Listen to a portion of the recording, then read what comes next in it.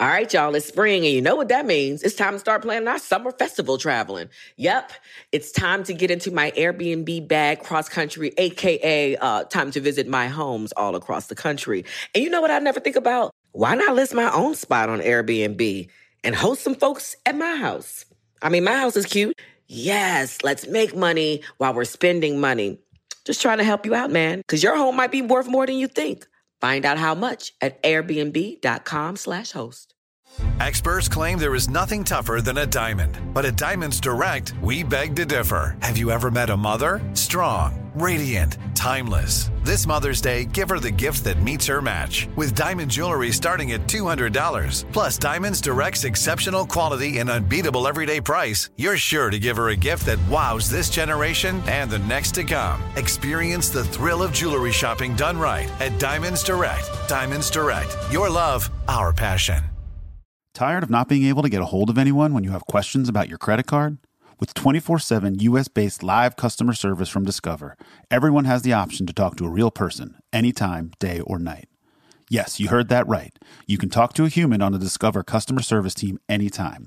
So the next time you have a question about your credit card, call 1-800-DISCOVER to get the service you deserve. Limitations apply. See terms at discover.com/creditcard. Questlove Supreme is a production of iHeartRadio.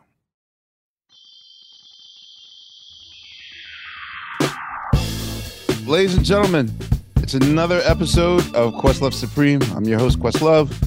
We have the almighty Team Supreme with us. Fonticolo, brother, how's it been going? I'm good, man. I'm doing yoga. Nice! Hey, Yasa Flow Tigolo, bro. I'm out here. We down with dog and pigeon posing on all these hoes, nigga. Let's Word go. Yeah, that's nice. All right, cool. Fonticolo going to get his toll booth pass to go past 80, maybe to 90 or 100. Yes. I'm taking you to Bikrams. I'm taking hot yoga. I run. Yeah, we can do hot yoga. How about that? I'll run with you. Yeah, we get it in. Damn, that's what's up, y'all. Steve, you next as Steve lights a cigarette. Yeah, I'm doing yoga too. I haven't started yet, but everything's cool. Working on a lot of stuff.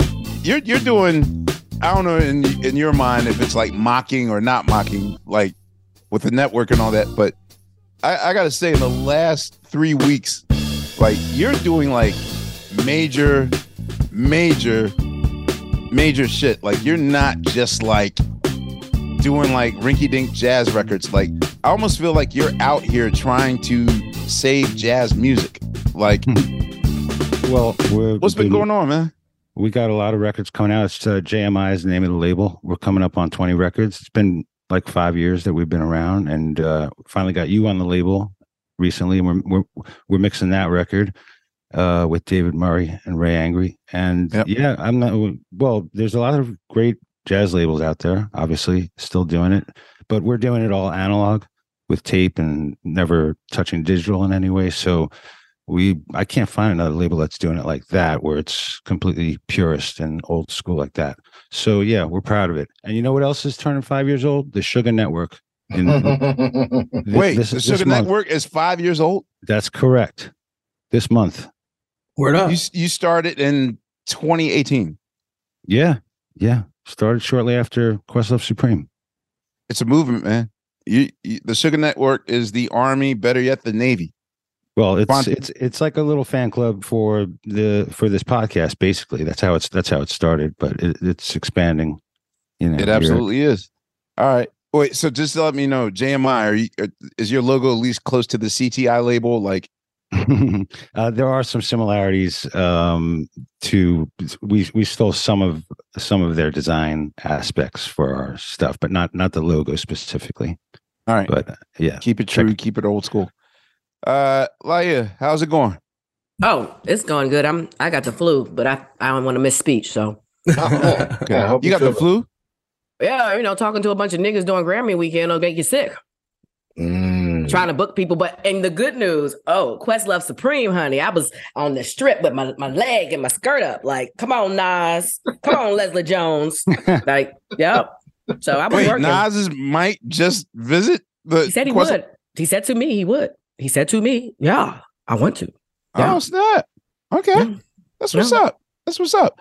Well, ladies and gentlemen, I will say that, this interview is close to my heart because as a founder, leader of one of the most legendary groups in hip hop, a group really, really responsible for laying out the carpet for a group like the Roots to come down and be able to have a career.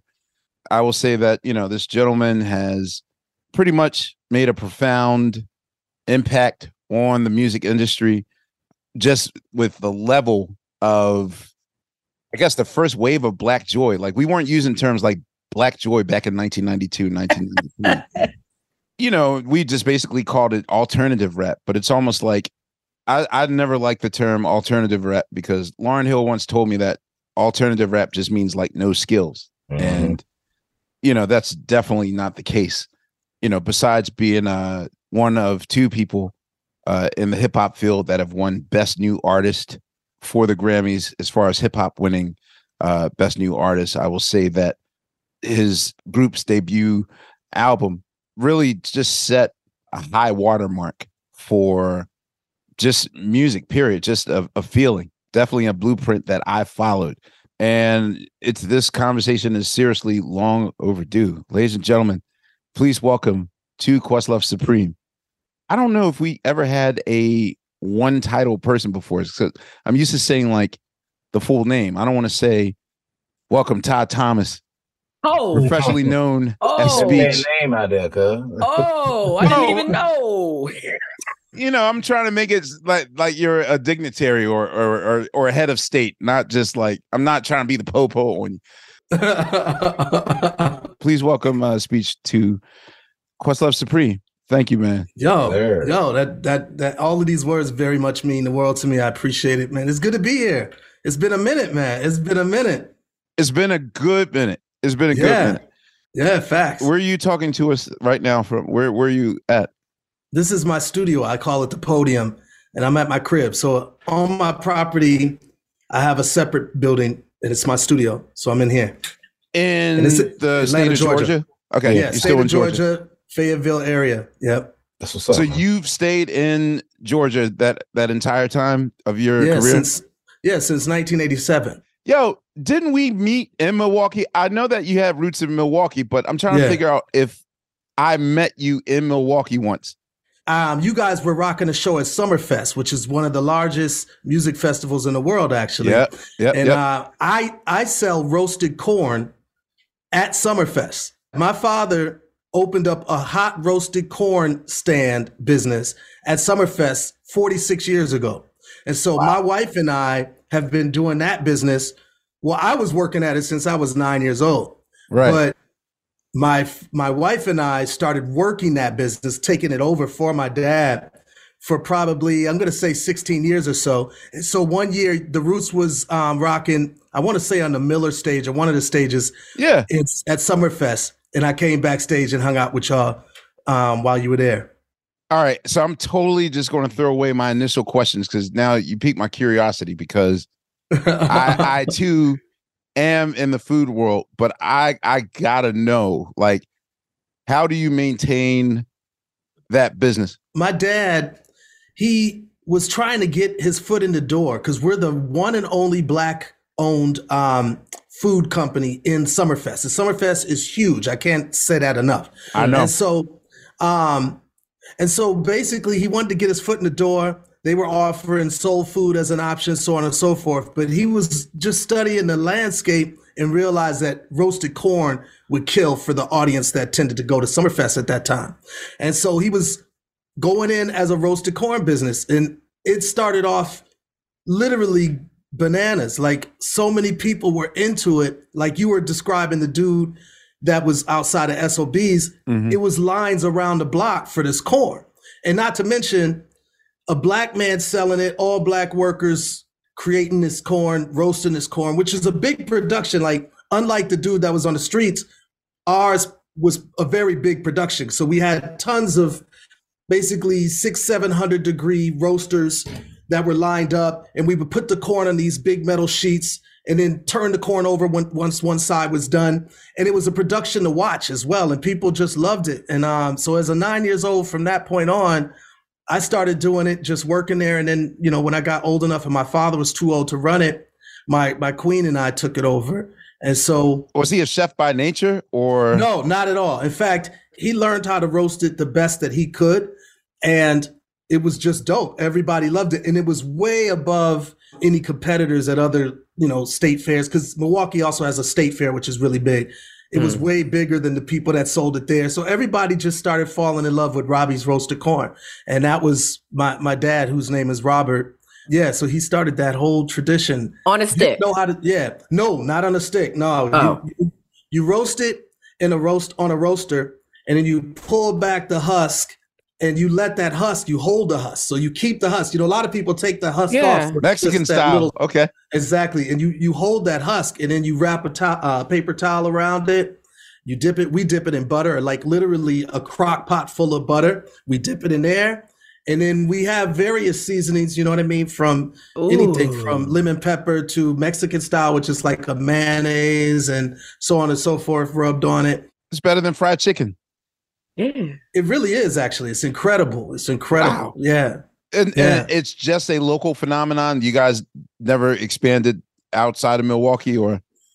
Not in a huge way. Not yet. Like, we strive to get into Disney World and stuff like that, and just we're unsuccessful doing that. But the truth is that we've done like Atlanta, which is where I live. We've done Chicago, some places regional to where we're sort of based out of, but we haven't taken it national or anything like that. Roots Picnic 2024. That's what I'm saying. But even at that, consider it done. I would do that for real. Shit. All right. Yep. You know what I'm saying? Are you growing your own corn? Do you have a farm? No. I know this is a music podcast, but I'm just really interested in. I get it. I get it. We source our corn from different growers. So obviously corn is very seasonal. So we try to make sure we get the best corn. We try to get a mixture of white and yellow corn. And so it's really, really delicious. And it's just, it's more flavorful than your normal yellow corn. And so we get it sourced from different producers and farmers and stuff like that. Uh-oh, his mind is. Yeah, I'm because I mean, I just purchased a farm. I don't have plans on utilizing it as a farm. Yes, there's a greenhouse to grow like vegetables and whatnot, but that's just like my personal consumption. Right. But again, because I'm getting into the alternative food space and all those things, and not to mention there's a brother from Milwaukee, actually. Will Allen basically pioneered inner city urban farming, and kind of really was the pioneer of that. He got a MacArthur Genius Grant for doing it, and I became friends with his daughter. And I thought it was silly. They're like, "Yo, man, no, we need to teach our people how to farm, how to because and I'm a result of it. Like growing up in Philadelphia, I didn't realize that we had to go outside to the suburbs. We had to go to Upper Darby to find fresh fruits, and fresh organic food. Yeah. Right. You don't have that in the inner city. And so that's what made me interested in plant-based foods and developing that. And not like, I think people tend to think like we want to replace it or whatever. Yes, granted. Yes, I know Patrick from Impossible Foods wants to replace, meat, which, hey, more power to. I believe in 20 years, what we know as food now will be phased out and will be like plant-based. But yeah, I'm just really interested when people get into the alternative space for those things. Yeah, totally. Shout out to Milwaukee. That's dope. Okay, so Will Allen, dope. Yes, absolutely. Okay. Now I'll get back to my real question. What was your very first musical memory? I would say it was seeing the Jackson 5 show on Saturday mornings. That was probably my first musical memory. And watching Michael Jackson and the Jackson 5, that cartoon / I think they might have had like real scenes as well. So I think it was a mixture. Well, it was a cartoon. And then they had a variety show too. So yeah. Right. The variety show of 77. I just found out that when the Silvers moved from Tennessee to Los Angeles, the Silvers, they had notoriety as a singing group. They've been singing together since they were kids. But when they got to Hollywood, one of the first jobs that two of the brothers had, one of the brothers in the Silvers was the voice of Jackie. And I believe Jermaine. Yeah, Jackie and Jermaine were voiced by members of the Silvers. Yeah. That's Steve. I did not know that. That is something that we never mentioned that on the Leon Silvers episode. Yeah, I think it was Edmund and Ricky Silvers, I believe. I believe it was them. Yeah. So wow. Could you tell me the very first album that you purchased with your own money, not given to you? But yeah. Well, I don't remember the joint with my own money, but I remember my grandmother gifting me a 45 of Michael Jackson. Well, was it the Jackson 5? It was. What was that song? Shake Your Body Down to the Ground. Shake Your Body Down to the Ground. That was probably, that was my first memory of having a record that was my own. You know what I'm saying? So I didn't buy it, but I owned it. It was my record. That was the beginning of my record collection, and it was just a 45. Yeah. What did your parents do for a living? My mom, both of them are activists. My mom is the owner of the largest Black newspaper in Wisconsin. It's called the Milwaukee Community Journal. So that's my mom. My dad is an entrepreneur in many ways. So he started gas stations. He started catering businesses. The first Black-owned fast food restaurant in Milwaukee. What? He started a nightclub called the Fox Trap, which turned into an arcade. And so, he was just a serial entrepreneur. He never owned all those things at one time, but he would do this business for a while, then he would transfer to this business and that business. So that's what my mom and dad both did. Yeah. Well, I want to know, how easy is it, or how easy was it for Black entrepreneurs to start a business? Because, for most of us, you start a business, first of all, by getting a bank loan. Exactly. And usually for a lot of people that I hear talking about, post-civil rights experience for Black people, a lot of the Jim Crowing attitudes pre-1968 were still happening, long after, way into the 70s, way into the 80s.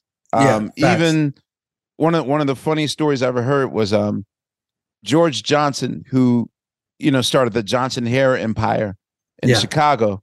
They single-handedly funded Soul Train, with Afro Scene commercials and all that stuff. So he tells a story of going to at least 20 banks in Chicago and getting rejected by them all when he wants to start a business. Yeah. And I believe he says that his uncle told him, I'm going to show you how to buck the system. I want you to return to blah, blah, blah, blah, blah bank. And instead of saying that you want to borrow $2,000 to start a business, say you want to borrow $2,000 to take your wife on vacation. Wow. And they did it. Wow. Again, we don't talk about probably what the main gripe of the systematic racism in the United States is the rampant denial of bank loans to start businesses. Exactly. Yeah. And so how is your dad able to start all these businesses? Because, this is a rare situation for me to hear someone that has a dream and it goes into fruition and manifests itself. Yeah. I'm glad you asked that. They pulled money together from other Black families and people. And so that was their startup money. And then my mother, she was a school teacher. And so after the riots of Dr. Martin Luther King Jr. being murdered, there was riots. In Milwaukee? In Milwaukee. Oh, of course, across the nation, but in Milwaukee as well. And they looted and destroyed a lot of the Black businesses. Well, while those Black businesses was striving to get back on their feet and got back on their feet, they needed somebody to advertise the fact that they were open again and ready for business. And the major newspapers in Wisconsin were refusing to cover these stories. So they asked my mother to put together a pamphlet. Initially, she did it. It's called the Soul City Shopper. And she was just doing it for free. Her goal was to try to get people in the community to realize that these stores were back open. That started to happen. Other Black people that had a little bit of money scraped it together and helped them to start what's now called the Milwaukee Community Journal. My dad used that money to start his first business, which was a small gas station. And then when that did pretty well, he used that money, so you get where I'm going with this, to start his next business. And he was the most, in 1980, he was one of the most successful Black business people, not Black people, business people in Milwaukee. But when he got to that level, the city literally systemically destroyed him tax-wise. And they came after him. They targeted him. He had a huge target on his back.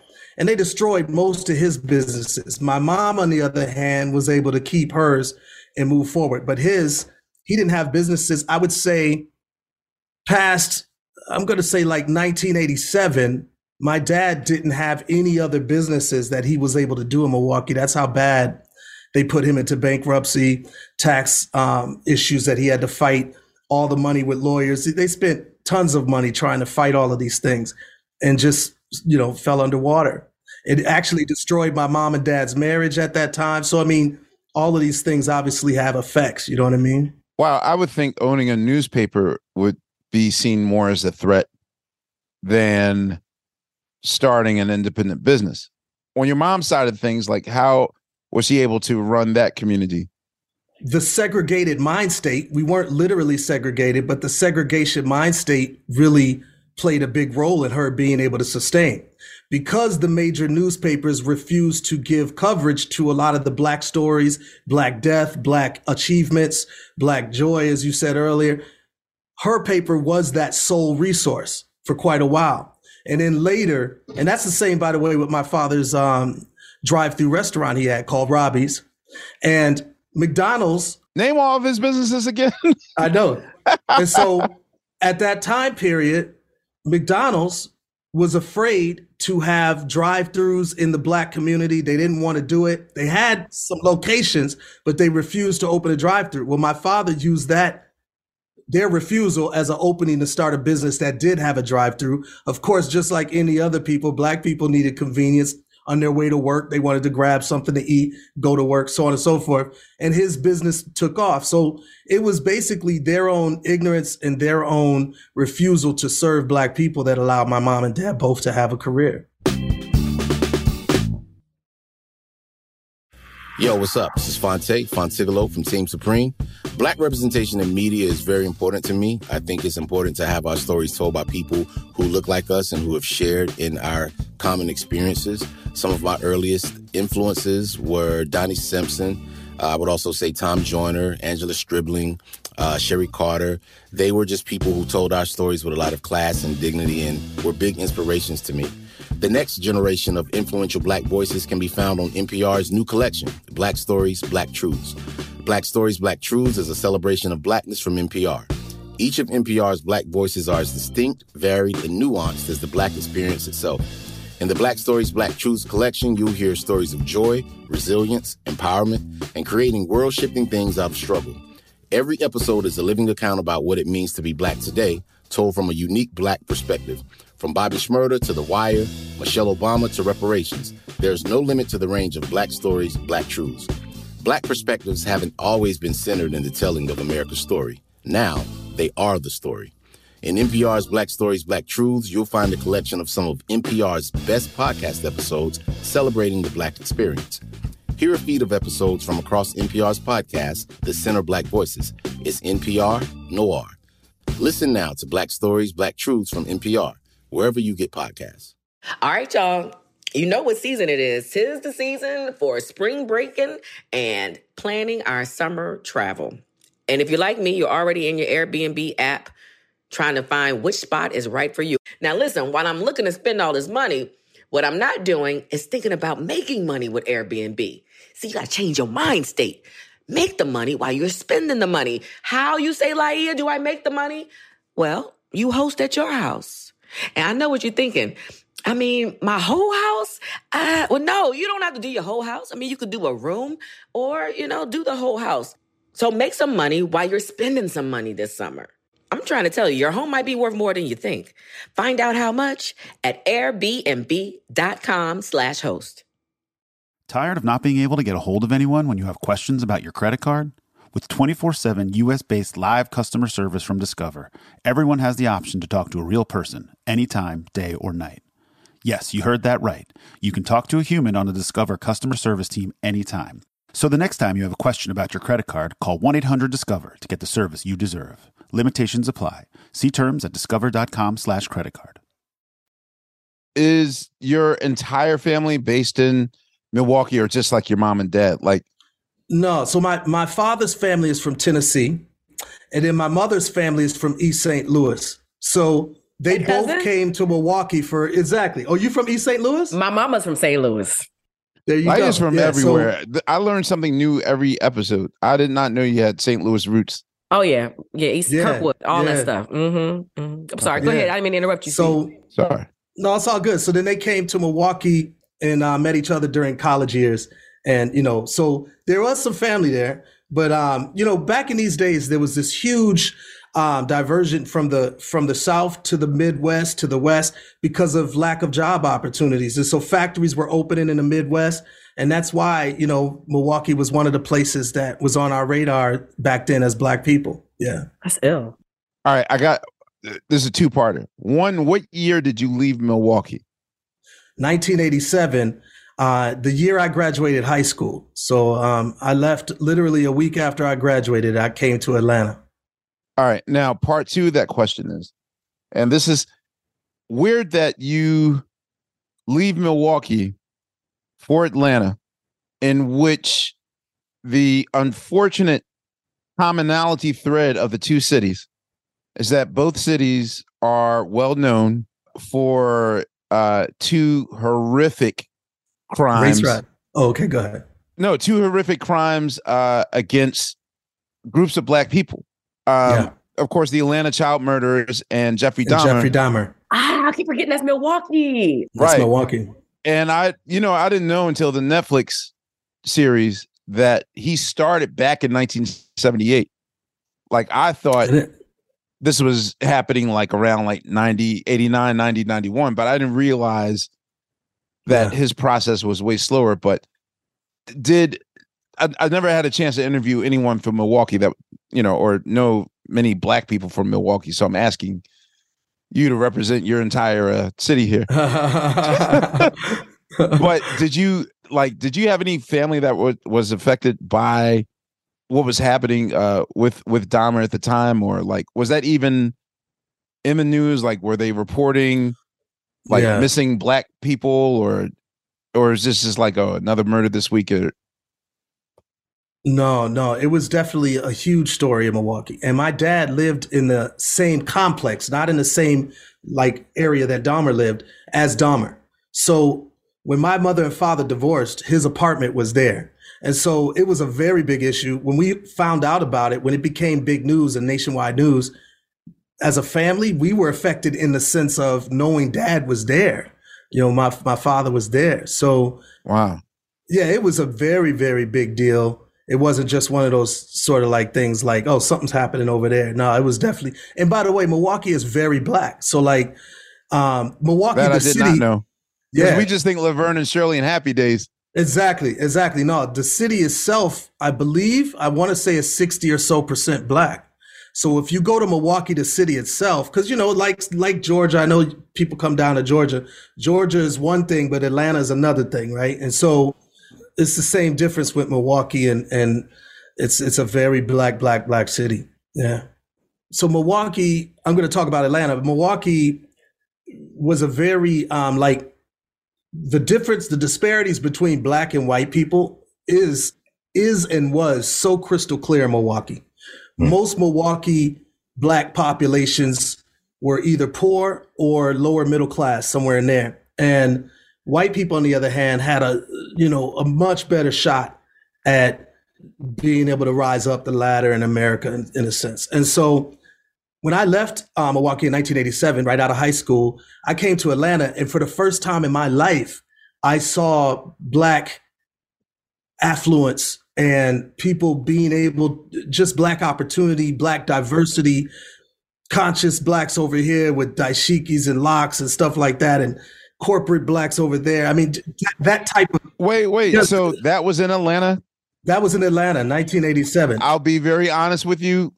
I had a few friends and family members in Atlanta at the time, and really before the Renaissance, which between you and like Bobby Brown, really Bobby Brown was the first person I heard like, wait, with the success you have with this album, you're moving to Atlanta, Georgia, instead of like Baldwin Hills and all that stuff. I just always wanted to know, like I thought y'all created what we know as the boho lifestyle, because I just thought like they're the pioneers of that. But you're saying that you saw that definitely alternative boho scene in Atlanta. Yeah. So the West End of Atlanta, right? It's an area where there's a lot, well, especially before it got regentrified more recently, it was a very cultural landmark in Atlanta where you had, African priests and African dance companies and teaching about the importance of drumming and the importance of language through music and mathematics through music. Like these types of things were being taught and spoken of in the West End in particular, which is where Arrested Development was really born in Atlanta. Like me and my brother Headliner, who, was the first person I asked to be in the group, he used to cut hair. I call him Headliner because he was incredible at barbering, like the man. Mm-hmm. And then, of course, you had all of these HBCUs there, right? So you have Spelman, Morehouse, Clark Atlanta University, so on and so forth, Morris Brown. So all of that area was bubbling with culture and with revolutionary, ideas and visions. So yeah, definitely. I think people who would later see Arrested Development, they would know, like if they were in that area, they would know that we came from that sort of frame of mind. But I will say we added the more rural aspects. So like what you're talking about as far as the need, when you said my man Will Allen was a pioneer in the sense of us getting back to the land and understanding the importance of land growth. That's the tip Arrested Development in particular was on, just trying to take us back to that root. So our videos were unpurposely that kind of energy. If you remember the Tennessee video and People Every Day, it was always in that rural South, just to be able to bring us back to that, that eco self-determination, grow our own food, do our own thing type of energy. To hear you describe it, I would assume that your parents were they musically inclined at all? Or did you have siblings? So yeah, I did. I had a brother. Your brother. Yeah, my brother Terry. And then my mom was big on adoption and on fostering. Mm-hmm. So throughout my childhood, my mom would foster numerous kids. And then one of them that she actually adopted was from Accra, Ghana. His name was Bright Boateng. So he lived with me as a child.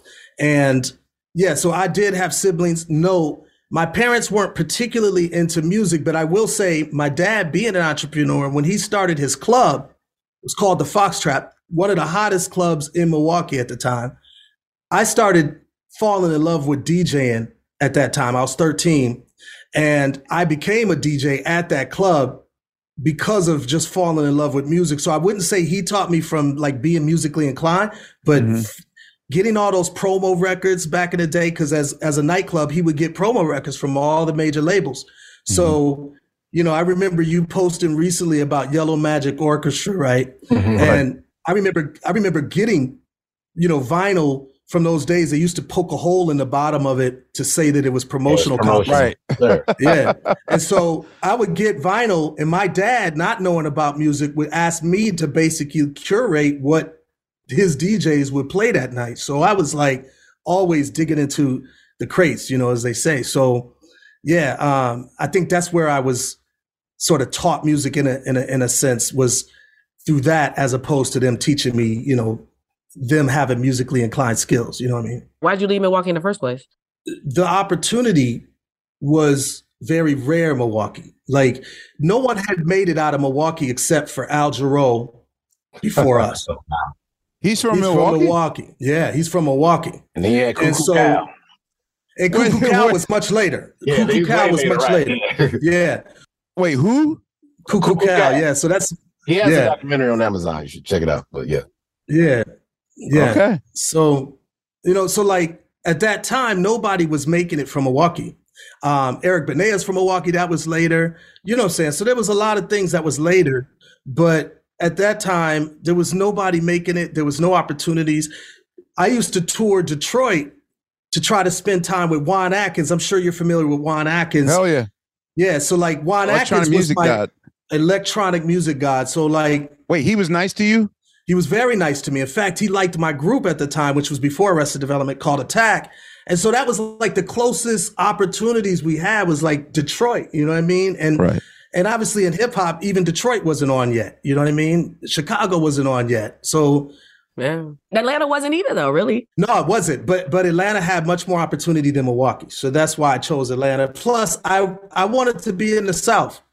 Like I spent all my summers with my grandmother in Tennessee, and I fell in love with the South. I fell in love with the whole idea of the South, especially the nature aspect. Not obviously, oppression and slavery. Not that, but like. The realities of land ownership and self-determination of growing your own food, exchanging food from one household to another. So if you didn't have money, which my grandmother didn't, she still had everything because the next door neighbor had collards and the other neighbor had, sugar and the other neighbor had yams and meat. And so it was this self-determined community or communal of the South that I fell in love with, I feel like that's progressive thinking because I would just think in the late 80s, like everyone I knew was still trying to migrate to the North, especially where hip hop was going. I mean, Jermaine Dupri himself, like moved to New York City. And, it wasn't until like, the kind of gentrification and outsource, well, not even outsourcing, but just the overpricing of city living is now made a reverse where now people are coming down, considering back down south now. So all right. So now that you're in Atlanta, what was your first musical experience in terms of starting a band or starting a group? And so I came to Atlanta to go to school because I sucked at school in Milwaukee. I graduated with a 0.9 average, which is a big time F. So right. Exactly. That's under an F. You know what I'm saying? That's a G. And so I came to Atlanta because the Art Institute of Atlanta was the only school that I had applied to that would allow me to come. And I even had to write a letter of acceptance there to tell them that I was going to change my tune, so on and so forth. So the first week I got there, I put up a flyer because I wanted to start a crew. And I was a DJ, but I was rapping more and more and more. And so I put up a flyer for a DJ and I hung it up at the lunch counter area, where people were, hanging out. And this brother named Tim Barnwell, later headliner, was looking at the flyer. And so I said, yo, my name's Speech, blah, blah, blah. And we just connected from there. And then we just started doing music, vibing. I started working for a brother named Butch Winston at Kiss 104 as the DJ. Because back then, DJs, not every DJ knew how to scratch. You know what I mean? So a lot of DJs were still mixing old school where it was the record faded out and the next record faded in, but it wasn't on beat and all that. This is early years of hip hop. So, I was a DJ that actually knew how to scratch. I was studying DST and, all of these types of cats, Jazzy Jeff, you know what I mean? And so on and so forth. You said you introduced yourself to Tim headliner as Speech. Yeah. How did you? Can you tell us the origins of you choosing that name? Yeah, so in Milwaukee when I DJ, I was named DJ Peach, Peech, and it's because of the size of my head and the light skin complexion, and what I'm saying, like that kind of vibe. My forehead being extra nice, and so LL Cool J was taken already. Exactly. And LL Cool J was taken already. Yeah. By the way, we're both Scorpios, me and LL. And both of us are named Todd. Well, James Todd. So I I put an S in front of Peach when I started rhyming. And to me, I wanted to rebrand myself. I knew I was going to the Peach State, and I didn't want to be known as MC Peach. I thought that was whack. And so I was like, okay, let me put an S in front of it. Now it makes sense. I'm rhyming now. I'm doing I'm letting the DJ sort of go to the background, and my DJ, and I should say, go to the background of my movement and let me take speech. So I just put an S in front of Peach. Hip hop wise, before you go to Atlanta, who were you sort of, I guess, more attracted to in terms of like where hip hop was at the time? I mean, there was kind of a West Coast or whatever, but like, what was hip hop in Milwaukee at the time? Well, Milwaukee was interesting because we liked all of it. So we liked World Class Wrecking Crew from the West Coast. We liked Egyptian Lover from the West Coast, but we loved house music from neighboring Chicago. You know what I'm saying? So we were heavy on house music, but we loved DC and the go-go scene. We loved hip hop, obviously, from the whole East Coast, New York. So we liked all of it. And as a DJ, I played all of that. You know what I mean? So I liked all of it. Like, I think that was the unique sort of entry for me musically, and my musicality was such that all of it to me was dope, as opposed to just one or two groups that really sort of dictated my direction or what I thought was ill. I liked all of it. You know what I mean? It was all dope to me. So in going to Atlanta, for you, like how do you take it from a social connection to, okay, let's see if we have something here as a musician? First of all, did you break your promise to the art school? Did you finish the art? I finished. Okay, good. Yeah, I finished with a 3.3, mind you, which I totally repented. Back. You know what I'm saying? I came back. Yeah. You was doing something that you liked, so well, it was funny. I was doing something that I liked, but I'll be honest, it really was my Black consciousness that made me do well at school, because I wanted to be excellent as a Black man. Like that was really my intention. Like, I felt like I wasn't being excellent prior, and I wanted to really come with it. Like I wanted to come with it. So I studied harder. I was studying the Black Panthers. I was studying groups that was about our development, and they motivated me to do better. Like, okay, I need to do better. You know what I'm saying? So I did. I see that. Well, wait, you had a group before Arrested Development.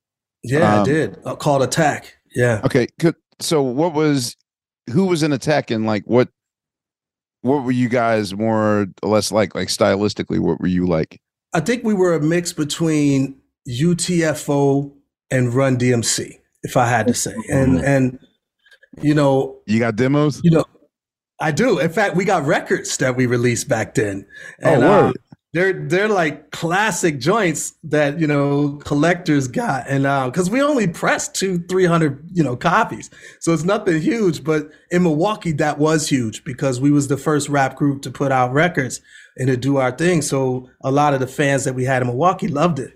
But as I was saying, we couldn't break past Milwaukee. So even working with Juan Atkins, so it just never happened for us. But in the group was myself, a brother named T.A. Wiz, rest in peace, and Special K, who is now named DJ Kemet, who's a beast as a DJ. DJ Kemet was in this? Yeah. DJ Kemet and myself and T.A. Wiz was the group Attack. Wow. I never knew that. Kemet, that's my guy, man. Yeah, okay. DJ Kemet's the dude. Yeah, he crushes it to this day. And he was our DJ. And I was a DJ / rapper, and TA was a rapper. TA was murdered, unfortunately, in the early 90s. Oh, man. Were you guys opening for established acts, or like what were shows like in? Yeah, so like with Attack, one of the sort of ways that we tried to get recognized was throwing parties ourselves. So my father, being an entrepreneur, would spend the money and hire DJ Jazzy Jeff and the Fresh Prince, who at that time only had a single, Parents Don't Understand, or Girls of the World Are Nothing But Trouble, I think it was. Mm-hmm. And back then they didn't have covers on singles a lot of times. So I didn't know what they looked like. We hired them, and I say it in quotes because it wasn't them. I learned that later. We hired them for like $3,000 or what have you. And they came and performed their one song and a few other things. It wasn't even it wasn't Jazzy Jeff and it wasn't Fresh Prince. Fresh Prince, the guy I saw that night, was like 300-400 pounds. It didn't look anything like the Fresh Prince that we now know.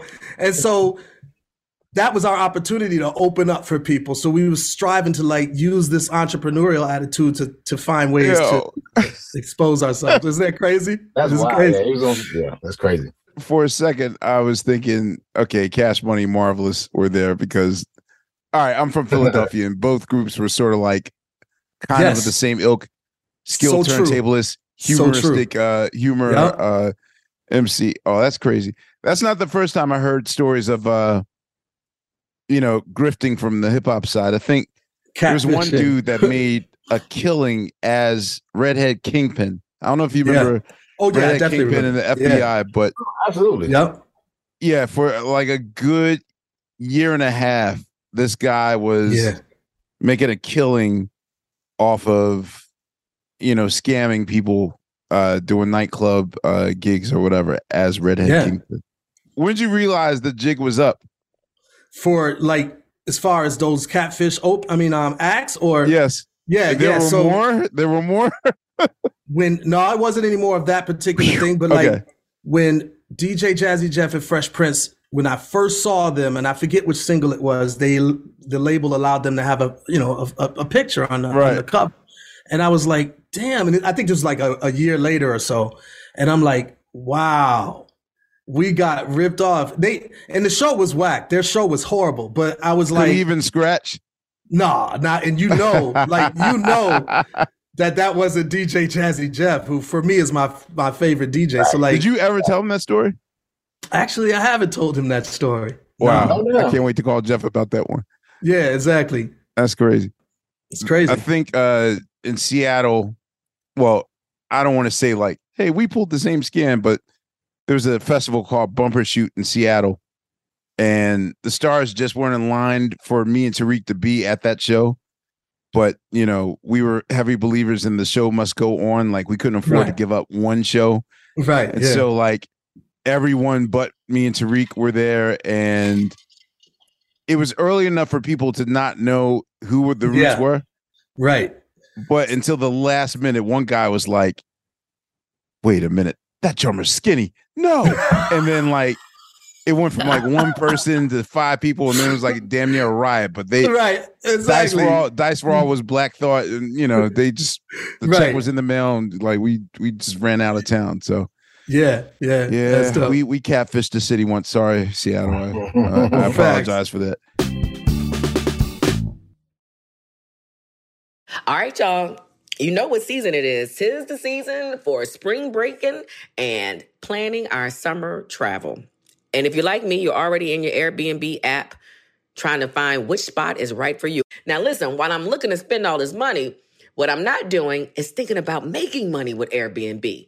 See, you got to change your mind state. Make the money while you're spending the money. How, you say, Laia, do I make the money? Well, you host at your house. And I know what you're thinking. I mean, my whole house?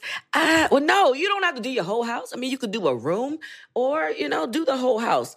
So make some money while you're spending some money this summer. I'm trying to tell you, your home might be worth more than you think. Find out how much at airbnb.com/host. Tired of not being able to get a hold of anyone when you have questions about your credit card? With 24/7 U.S.-based live customer service from Discover, everyone has the option to talk to a real person anytime, day or night. Yes, you heard that right. You can talk to a human on the Discover customer service team anytime. So the next time you have a question about your credit card, call 1-800-DISCOVER to get the service you deserve. Limitations apply. See terms at discover.com/creditcard. This is it. Your moment. This is your time to make your comeback with Purdue Global. When you come back with a Purdue Global degree, you create opportunity for yourself, your family, and your future. It's a degree you can be proud of, a degree that employers will trust and respect. Purdue Global offers working adults like you over 175 flexible degree programs to meet your specific career goals. These include associate, bachelor's, master's, and doctoral degrees and certificates. Purdue Global degree programs range from nursing to business to communication and more. Whatever your interest, we have the degree that will move you forward. You have the knowledge, you have the experience. Now it's time to get credit for the work you've done and earn the recognition you deserve. with Purdue Global, Purdue's online university for working adults. You know you're worth it. We do too. So don't wait another second to get the degree that will take your career to the next level. Start your comeback today at purdueglobal.edu. Why did you choose the name Arrested Development when you started the group? Like, was Arrested Development the next step after my group Attack? Yeah, after you imploded, or? Yeah, so basically I left Milwaukee because I wanted to go to school and I wanted to get to another atmosphere, another vibe. We started off as a group called Secret Society in Atlanta. Then we had Disciples of a Lyrical Rebellion as our name. Then it was Arrested Development, and that's when we got our deal, right? So all of those names was just conceptual. If you remember that in hip hop at the time, there was a lot of concept going on. So Public Enemy, for instance, was not just a music group, but they were a concept. You got the S1Ws, you got Flav, exactly, Terminator X, and even in other music styles, like even with Prince from the 80s on out, like he had Prince of the Revolution and the keyboardist was a doctor, you know what I'm saying? Right. And it was like in the time, had that character that they play, and the whole mirror thing with Jerome. And so it's like, so the concept thing was something that was just, it was accessible. It was things that people were into. And I love the name. So I love like punk rock stuff as well at that time, and Dead Kennedys and stuff like this. It just had this certain ring to it. So for me, Arrested Development just felt right for what we was doing and the vibe we were on. And in that moment, what was your concept for Arrested Development when you first started? It was pretty much the same as what it is now. So like, our whole thing was almost like a play on Soul to Soul, where you had Jazzy B, who's like the DJ, but then he would have guests of different types singing on it, you know what I'm saying? Exactly right. So like, and even Nelly Hooper and exactly beat right. makers. Yeah. Exactly right. So that was sort of the energy with us, but it was more of headliner's the DJ, I'm the producer, MC, and I would invite every show, I would invite African drummers on. I would invite African dance troupes to come and rock with us. So live painters to come and rock with us on stage. So that was the energy of Arrested Development then, and, to some extent or another now. So Funk Jazz got it from you. I would say yes. Yeah. Funk Jazz, my man Jason Orr, definitely was inspired by, what we were doing. Yeah. Okay, I'd be remiss if I didn't ask this question. Now, I'm a pop culture junkie. And, one of my favorite comedies of all time also happens to share the name of your band. Now, I knew there was a situation with Vernon Reid and the Wayans family in terms of Living Color and In Living Color. But actually, I believe in Vernon's situation, I believe Living Color actually, maybe for the pilot, took the logo of Living Color. So I know that it got to litigious proportions. But I always wanted to know, when you own a name like Arrested Development, assuming that you own the name Arrested Development. We do, yeah. Even if you're in, and I know you guys are still active, but do you have to be wholly active in order to maintain the name? And does that allow you, like, how does that happen when another entity comes along with your name? Like, I knew there was a situation where Prince actually owned the term The Family. Yeah. And so when The Family, the Nothing Compares to You one and done group that he produced in 85, Screams of Passion. Yeah, when they imploded, he still retained the rights to the name The Family. So when Diddy wanted to name his album, Puff Daddy and the Family for the No Way Out album, he actually had to break off Prince a little something, just to lease the name from him. But still, Prince still maintained that name. So when Arrested Development came out, was it like, is it a separate copyright for television shows, or when you own Arrested Development, it's for any entity that's named that? Like if I wanted cereal or a sport or just something, you own it. So how does that happen? Like, are you talking to Ron Howard or like? Yeah, definitely. Yeah. So what how trademarks work is that if the consumer is going to be confused about your product called Arrested Development and our product Arrested Development, then there's a trademark issue. So if there was a restaurant called Arrested Development, probably no problem. If there was, a corn stand called Arrested Development, probably no problem. Mm-hmm. But TV shows tend to, or can, if they're successful, have soundtracks that they put out on CD or record or whatever version is out at the time of music mediums. Sometimes they make movies, and those movies, there could be confusion as to when they put out a soundtrack and when we do. And so we had trademarked the name back in 92 or something. It wasn't like before we came out. We trademarked it after we came out because this was our first album. We're learning like, oh, hell, we need to trademark the name. And so we did have to take Ron Howard and Fox to court because they had stolen the name. And you mentioned a few other examples. Did they know they were stealing the name? Definitely. No, they knew. They knew. Oh, y'all caught us. They knew, but they assumed that we were washed up, we had no money, and that we couldn't fight. And so it was the wrong assumption. Yeah, they felt like we'll take it and just basically, just steamroll them. And they tried to do that because, these big corporations, they have a lot of money. They have long money, so they could go into court litigation for they don't a long time. And so I had to go into court to fight, and I had to tell the story of how we started, some of which I shared here, in front of the court to show the blood, sweat, and tears of what this group meant to me. So it wasn't just a trademark to me. It was a thing. You know what I mean? It was a baby in a sense. And so when the people that was in court then heard that story, Fox and Ron Howard just said, okay, we need to settle. And so we settled out of court. The show was already out at the time when we went to court, and we settled out of court. That's what's up. Wow. Always wanted to know that. Yeah. That was a night, and you were satisfied. I'm trying not to be in your pocket, but you were heavily satisfied. Well, we were satisfied to an extent because they offered it, they could put our music on the show. There was all types of things we were negotiating, but we didn't know if the show was going to go well or not. So we just decided to go, with an X amount and just move on. And then if it went to streaming, we get another X amount. So things like that, we went into that kind of deal. Wait, since we already did a Mal Jam episode, I correct me if I'm wrong. When Malcolm Jamal Warner left the Cosby Show, I believe that he did.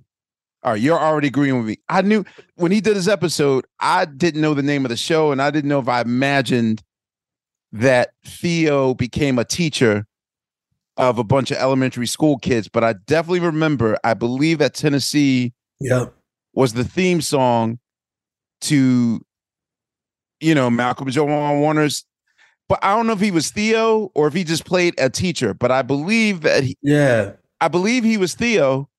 He wasn't Theo, and it was his first spinoff, or not spinoff. It was just his first debut as the star of his own show, and they did use Tennessee as his theme song.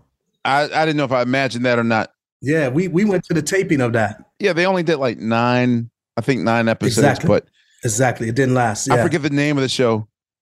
Me On too, My Own, or it's always those sort of black sitcom things. Yep, facts. Here we go again, starring Malcolm Jamal Warner. Right, exactly. Yeah.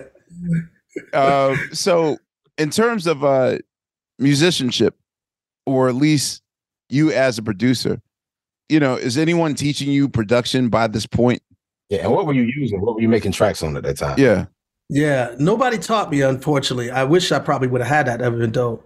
I was on a HR-16 Alesis drum machine, and in Sonic ASR-10, or before that, and in Sonic EPS-16. EPS, okay. So that was like my primary ways of, like, the whole first album, for instance, and second album was on those two instruments pretty much.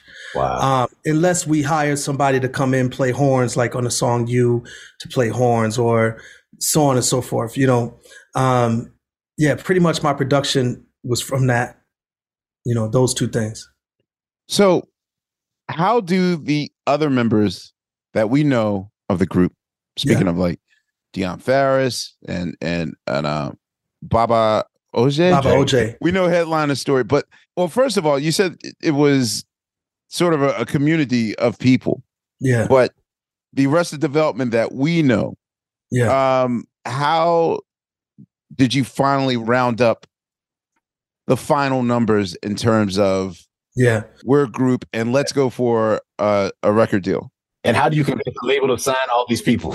Exactly. So that actually, you hit it on the nail, because we actually already had all of these members, but when we got signed to the deal, you can't tour with 20 members. You know what I'm saying? You can't, it's not financially feasible, right? For a new group to go on a tour.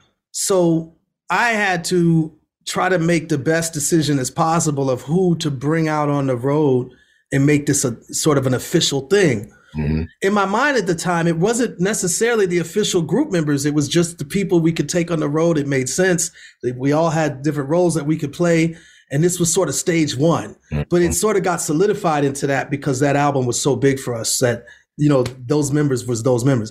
Now, I will say Deion wasn't ever in the group as a member. She was just a guest vocalist. But how me in particular and how we as a group rolled is we blurred the lines between who was in the group and who wasn't, in the sense of all of our, appearances, all of our press tours. If she was down with us, then she was down. Like, come on with us. You know what I'm saying? Just come rock with us, even though she wasn't actually in the group. And that's how it sort of got confused that she was actually in the group. Gotcha. Okay. Yeah. Wait, sis, who was the dancer? I forget her name. Eshi, yeah. Eshi, yes. Okay. So how did you meet them or incorporate them into the group? Yeah. So Eshi was basically, she auditioned. She was 13 years old. And we auditioned her sister, who was older than her, probably about 5 years older than her. And her sister was going on tour for the first time in her life with James Brown, I want to say. And so she couldn't do it. And so she suggested her sister, her younger sister, Ishi, which her real name is Tamika. And so she suggested Tamika. She came to audition for us. I actually didn't feel Tamika. I loved her dancing, but she was dressed sort of like Kwame with the polka dots and that energy.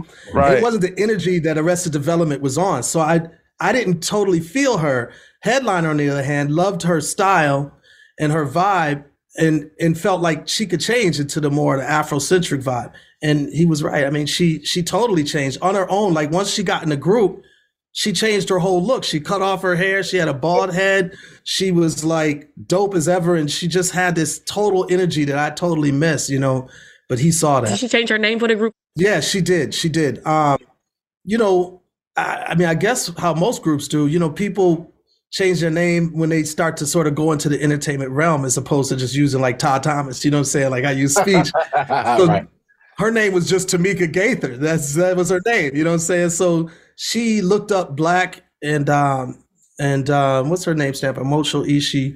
So anyway, it's something like Black Life. I think it's Black Life.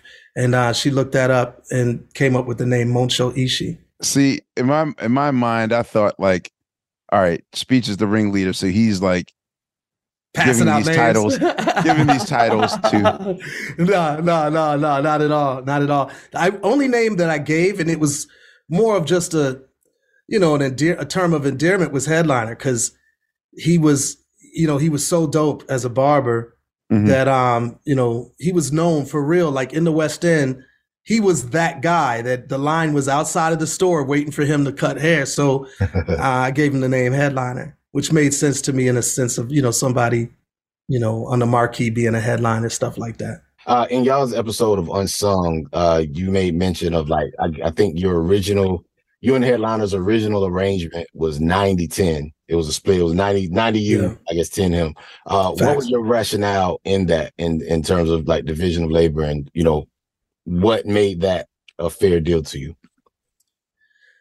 For me, it was a matter of, I'm producing the music. I'm the main writer of the lyrics. So, just go back and listen to the record, and even on like Raining Revolution, right, one of the songs on the debut, I would like, when the song comes on, I'm saying on the mic, yo, this is Headliner from Arrested Development, and I come here tonight to give thanks to the rain. Yeah. And I'm talking, and throughout the record, I'm saying things. I would often do that on records as a, what do you call it? Like a reference. As a reference, exactly. For him to come back and do it. Right. For him to come back and do it. That's right. So my point is that, yeah. And so like when those things happen, these songs were concepts that I came up with on my own. So that's why, and so managers, generally speaking, got like 10 to 15, maybe 20% max. In my mind at that time, and I'm not saying I was a business dude because I wasn't, I was 21 years old, you know what I'm saying? So right. You're learning along the way, right? I'm learning very much along the way. So in my mind, I was like, even though you didn't write these joints, I still want to give you, and that was my viewpoint. You know what I'm saying? Like, so you thought you was not thought, but you were giving him something for work that actually hadn't been. Facts. I mean, that was my view at the time. You know what I'm saying? So yeah. So in terms of your deal, y'all's deal with Chrysalis, was that who was actually signed like on paper, like to that deal? Yeah, just me and Headliner were signed to that deal, and I'll tell you why that happened, because as I said earlier, you know, we had 20 members. So it's a lot of people. And so when we got the deal, which was very unexpected, but of course we were hoping for a deal, but we got turned down by all the other labels. So when this deal finally came through, which was initially a single deal actually, that led to an album deal, I didn't exactly know at that time who was going to be out on the road. Who is this group? You know what I'm saying? Because we got 20 people. Who is the group? Like, so it was tough. So I knew me and Headliner. That part I knew. So when it was time to sign the deal, I went ahead and did it that way. And, you know, obviously then things blew up. But that's tough, because when you sign stuff, you don't know how it's going to go at the time. Like, you don't know the record's going to go, you know, crazy and all of that. So were the members who weren't in the nucleus of Arrested Development, did they wind up being, you had an offspring group called Gumbo, correct? Yeah. Oh, I was like, I know. Yeah, I'm going on memory and shit. I was about to say, I thought you had something to do with Gumbo. Did the rest of the members go to Gumbo? No. So Gumbo was a whole new, like, to me, they were my, like, you know, family tree, starting to develop a family tree. You know what I'm saying? Like, sort of a Native Tongues, if you will, you know, right? Where, you know, they were going to be my Fugees in a sense, but the Fugees weren't out yet. Okay. How long did it take to source a record deal? Like, how long was the process of making a demo? Literally 3 years, 5 months, and 2 days. Oh, so that's where the title comes from. Literally. Wow. And what songs were y'all shopping? Like, what was on y'all's demo at the time?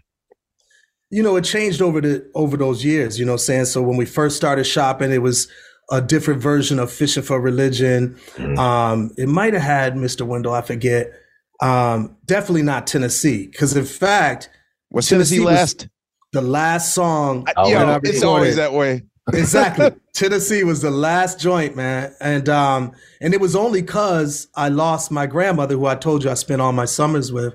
And in that same week, I lost my brother, Terry. And so the last place I saw both of them was at her funeral in Tennessee. So Tennessee was the last joint that I wrote, and it ended up being our first single, our first hit too. Man, the Prince sample in Tennessee. Yeah. How did y'all pull that off? Because he wouldn't let nobody sample his stuff. No. Actually, he was, but I know he was pricey. He let because like Nice and Smooth used "I Want to Be a Lover" and Hammer used "Pray." Yep. Oh, Nice and Smooth. No, they use "I Want to Be a Lover." The sky's the limit. They also use what you call it. They use Starfish and Coffee. Starfish and Coffee too. Yeah, I forgot that one. You know, Prince was against sampling at that time. You know, he didn't think it was music. You know what I'm saying? And right. And he was sort of offended. He was one of those people at the time that thought it was stealing, basically. But I will say, you know, when we were released to stuff, the sampling world wasn't really solidified. Like the whole we were saying rumors like if you were using less than 3 seconds, you're good. If you're not using the melody, you're good. If you're just using the beat, it's fine. So these were the sort of rules that were going around. It wasn't really solidified as to how that worked. And so when I sampled the word Tennessee, I didn't feel like it was even a thing because I'm like, it's just a word. So it's like if you use something from a record like yo, you know, or huh, you know what I'm saying? It's like, it was sort of like that to me. It wasn't a thing. You know what I mean? That was how I was thinking at the time, you know.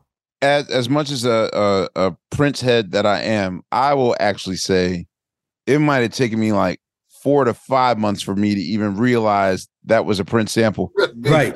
Yeah. Exactly. Yeah. That's the other thing. Alphabet Street. Alphabet Street. Take her down, driver to Tennessee. Yep. Just one word. Take on the backseat. I gotta ask. How much did they get y'all for? So Prince did something really. Go ahead, bro. No. I just, typically most groups will pay 25 to 50,000 for something, but for one word, I get the feeling you're about to tell me it's expensive. Go ahead. It was, and what he did, and this is pretty shrewd on Prince's behalf. What he did is he waited for it to hit to the top of the charts. And so we had already hit number 1 on the rap charts. We hit number 1 on the R&B charts. We got to number 6, I believe, on the pop charts. Right. And the moment it went down to number 7, we got a call. And I'm not joking. It was literally the moment it went down. Yep.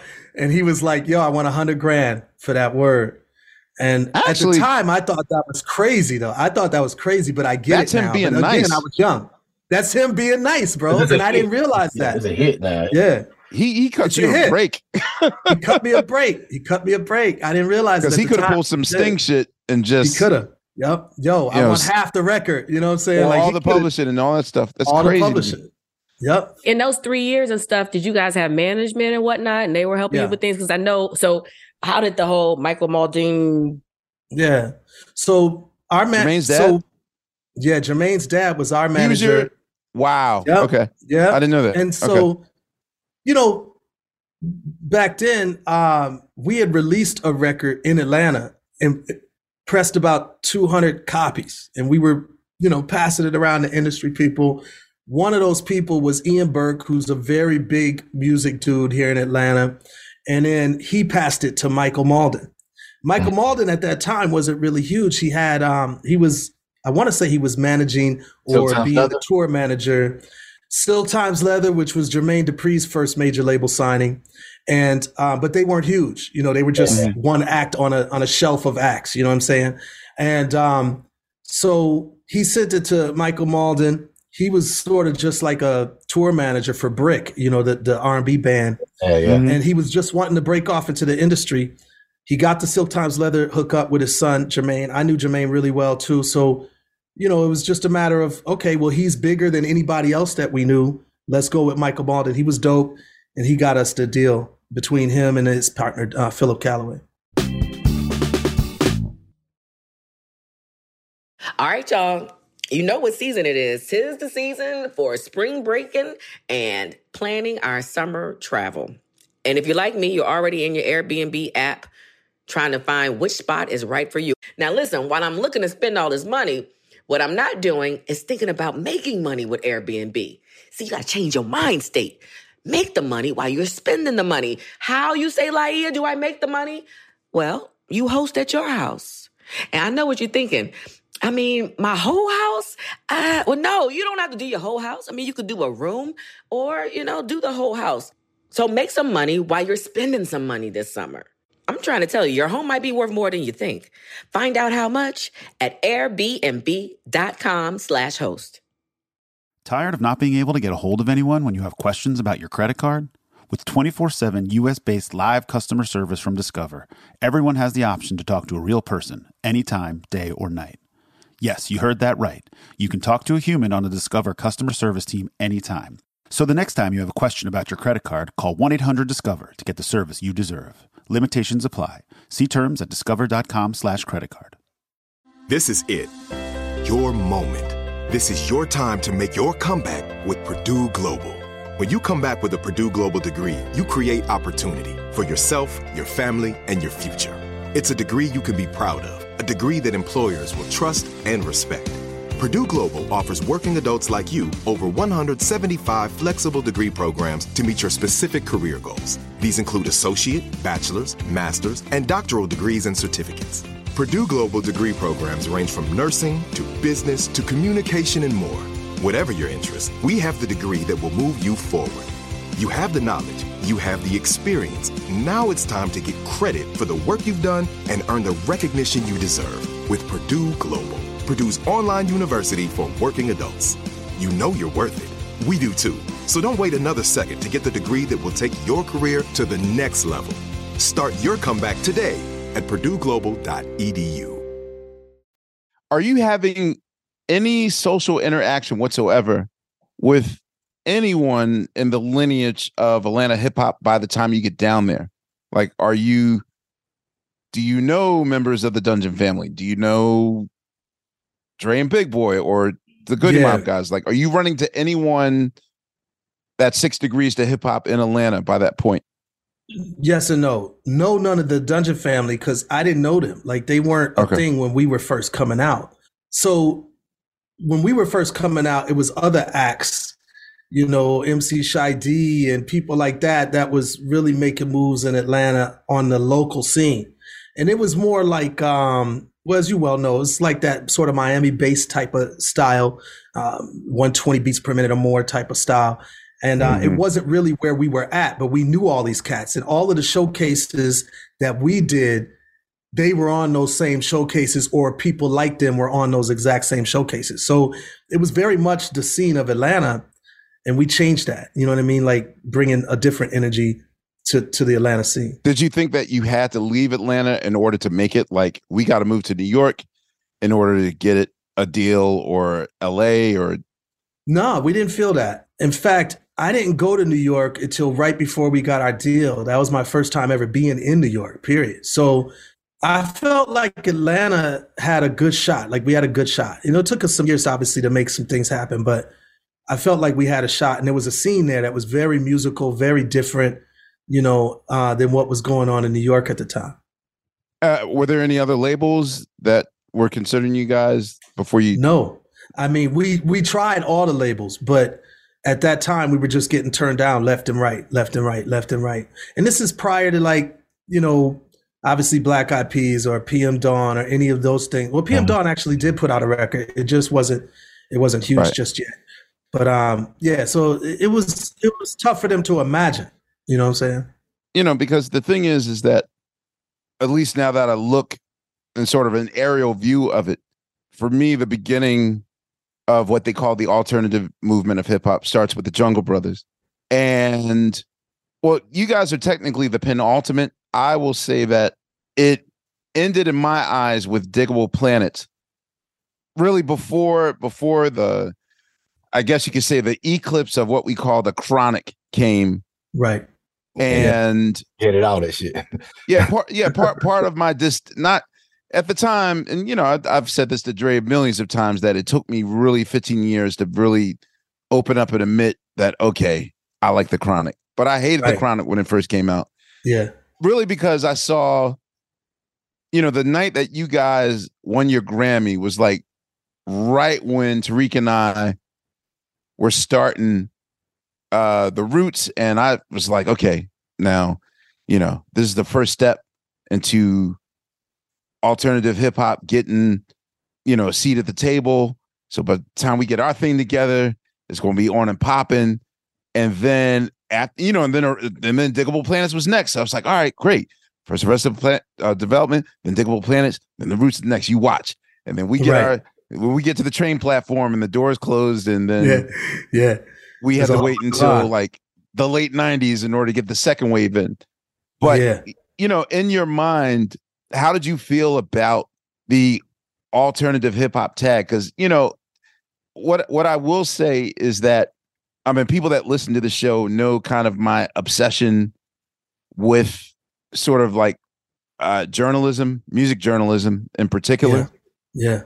And so one of the most impossible like Steph Curry from half shot, eyes closed, opposite direction, shot going in moments in hip hop history to me was you guys winning the coveted Paz and Jop Awards of 92, which, you know, I don't know if you were aware of it at the time, but for those of you who don't know, you know, I'll say that Lester Bangs was the first like rock journalist that was like a star, you know, like a journalist that was bigger than he was a part of the story.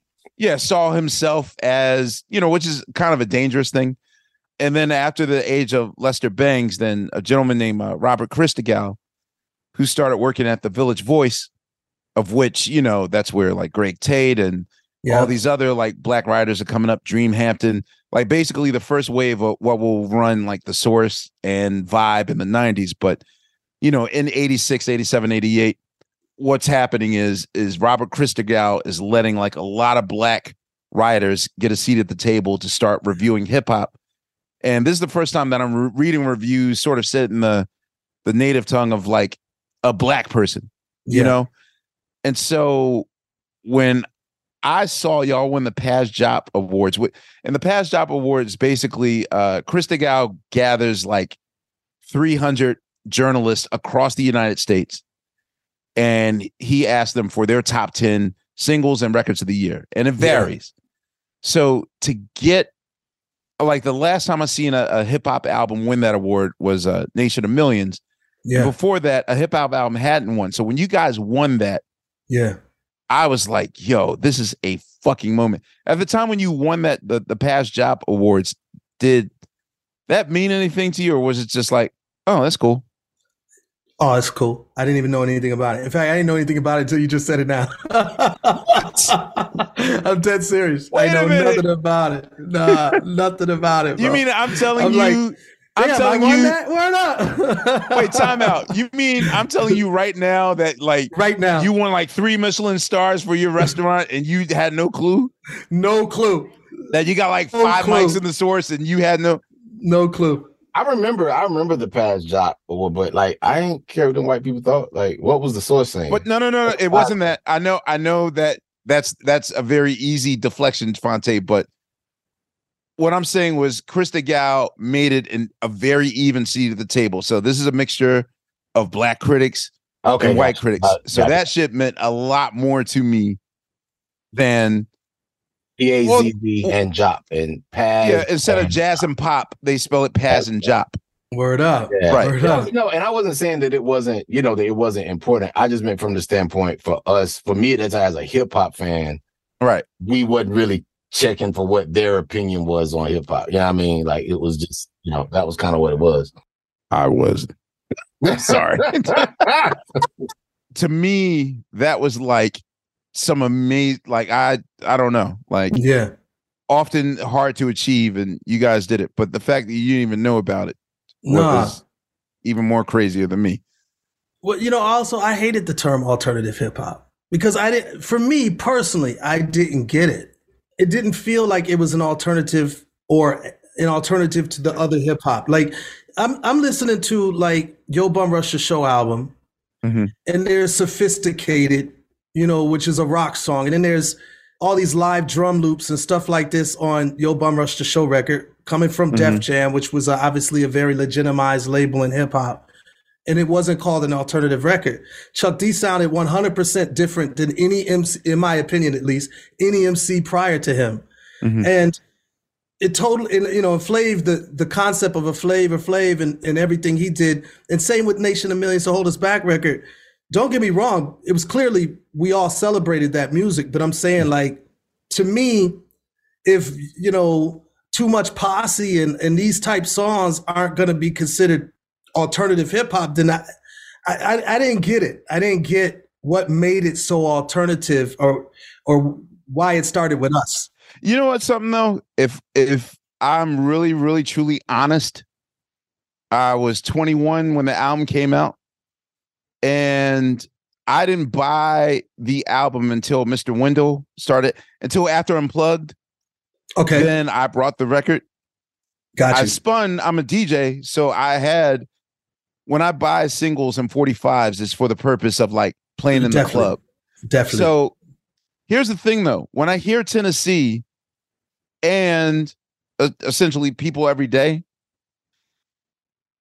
I remember having a little hip hop debate arguments about, is Arrested Development a hip hop group or an R&B group? That's fucked up. Wow. He rapping. I was 21, dog. But even then, because he was singing, because he was delivering so melodically, I just, in my mind, rap was check 1 2 1 2. Yo, the mic's on. Yeah. 1 2 1 2.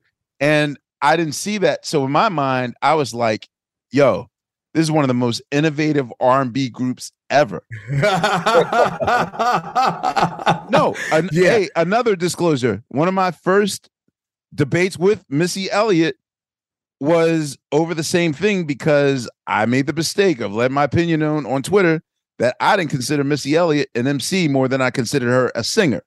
I consider her a singer that had skills as an MC. Ooh. And she lit my DMs up, boy.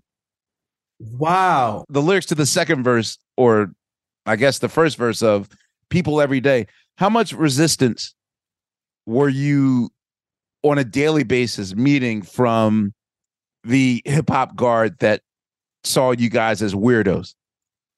Ironically, we weren't getting, like, from a in my own body experience, we weren't getting a lot of people doubting the hip hop origin of who we were. Being in my own body. We were getting a lot of pushback from gangster hip hop at the time. I mentioned Ice Cube on People Every Day. And Airly Tariq from our group says, who? After I say his name. So there's like now I meant for it to be a slight in a sense, right? Because I'm trying to compare how I'm going to handle this situation compared to how Ice Cube portrayed himself. Oh, exactly. Right. Wait a minute. Now I'm just hearing. Now I'm 1 second years old. I didn't realize the who. Yep. Yeah. I didn't realize it was a question. I just thought. Yep. Hey! And we all knew who Ice Cube was. Don't get me wrong. Right. She was, but at the time, he took that some way. He did, and so did therefore Snoop, and so did others who were on the West Coast that were more so repping gangster hip hop in a more direct way, right? So there was that sort of, and not to mention every show that I did, and I'm talking about for 20,000 people, or Arrested Development did, I'm saying, I would say that we're not calling black women bitches and hoes. We don't do that. Our peers do that. We don't do that. So I'm making a very clear statement about who we are, what we're doing, and why it's different than what this dude's doing. So those types of things came off as basically, you know what I'm saying? Like, okay, you're down, you think you're better than What happens the first time that you meet them? He was better. Cube did that signature growl look that he does. You know how he just, it's a cover of every magazine you've ever seen Cube grace the cover of. He gave me that. Cube Scowl 101. He gave me that scowl, right?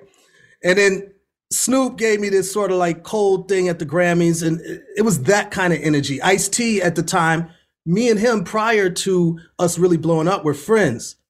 But after we started to blow up, he distanced himself from me. So it's those kind of things that I felt, but it wasn't necessarily the whole R&B versus hip hop thing. It was more of the stance that we were taking. And I think, now mind you, we're eating at this time. Like, we're wrapping up award shows. So this is scary. You're also winning. Yes, So this is like competition now. Like, okay, their stance is very juxtaposed to what we're doing.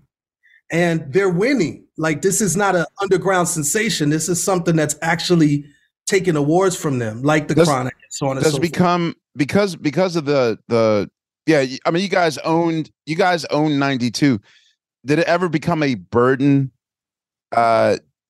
winning that much and selling that much?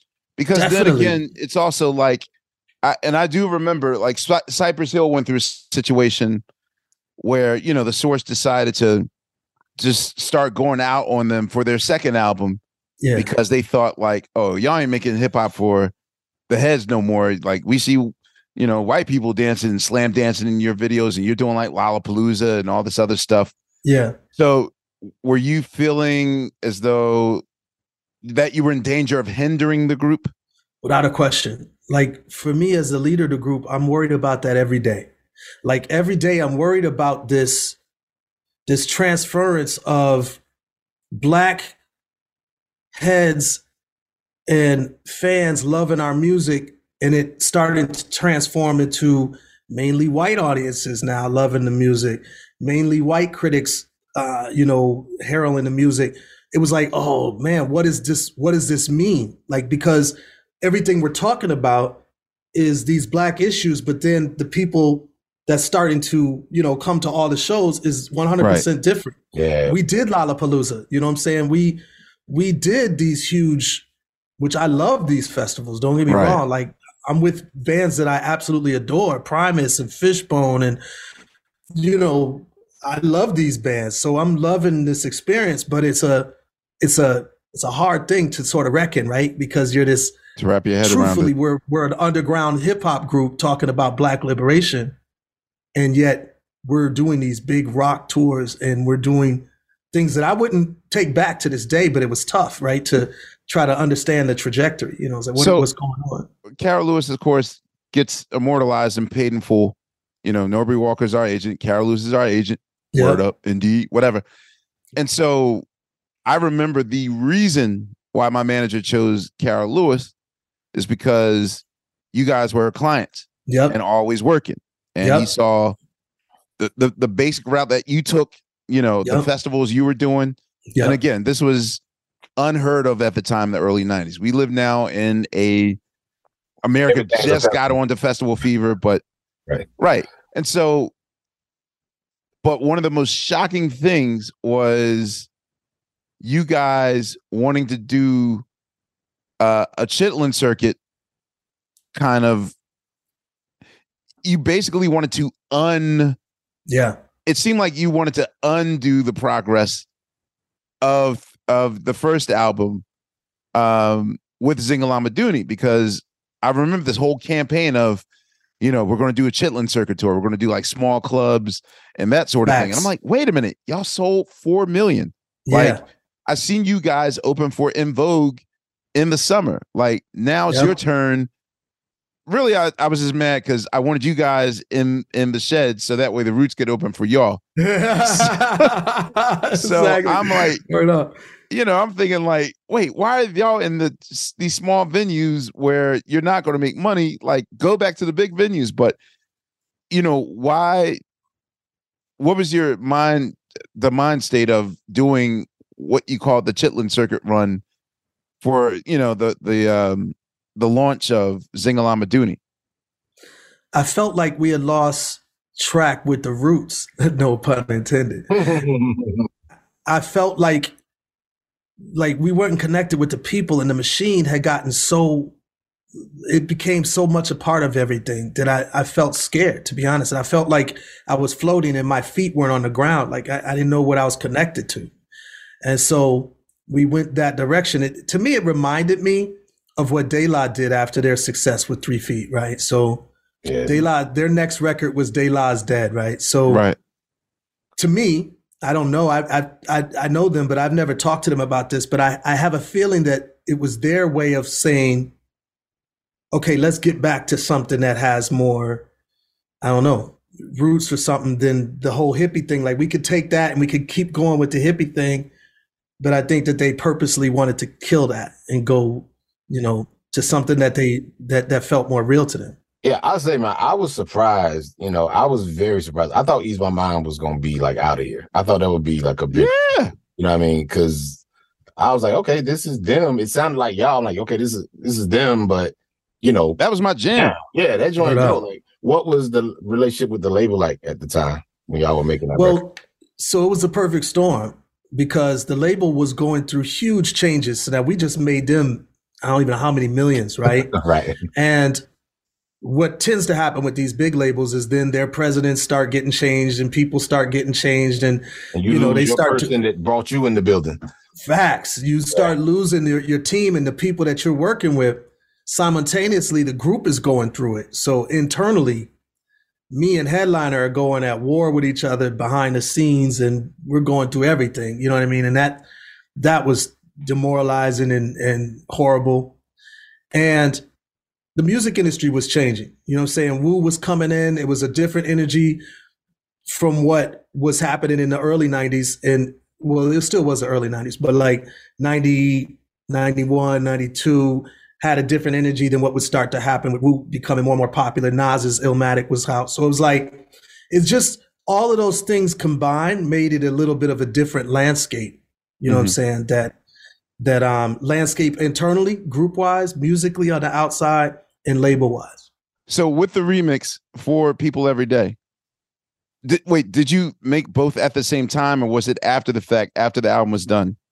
After the album was done. And in fact, when Tennessee Blew Up, which again was the last song we did on the album, right?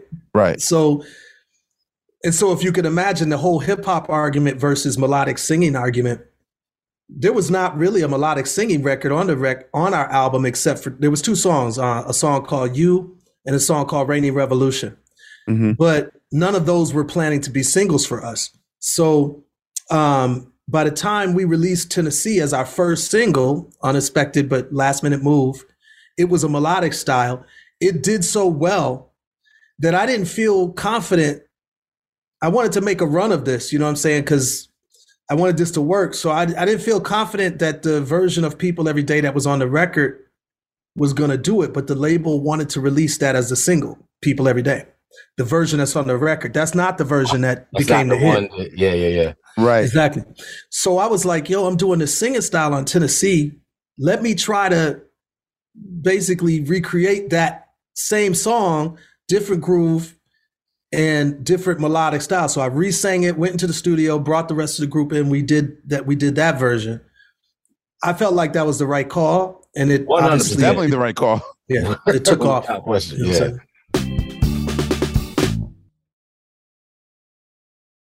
All right, y'all. You know what season it is. 'Tis the season for spring breaking and planning our summer travel. And if you're like me, you're already in your Airbnb app trying to find which spot is right for you. Now, listen, while I'm looking to spend all this money, what I'm not doing is thinking about making money with Airbnb. See, you got to change your mind state. Make the money while you're spending the money. How, you say, Laia, do I make the money? Well, you host at your house. And I know what you're thinking. I mean, my whole house? Well, no, you don't have to do your whole house. I mean, you could do a room or, do the whole house. So make some money while you're spending some money this summer. I'm trying to tell you, your home might be worth more than you think. Find out how much at airbnb.com/host. Tired of not being able to get a hold of anyone when you have questions about your credit card? With 24/7 U.S.-based live customer service from Discover, everyone has the option to talk to a real person anytime, day or night. Yes, you heard that right. You can talk to a human on the Discover customer service team anytime. So the next time you have a question about your credit card, call 1-800-DISCOVER to get the service you deserve. Limitations apply. See terms at discover.com/creditcard. This is it. Your moment. This is your time to make your comeback with Purdue Global.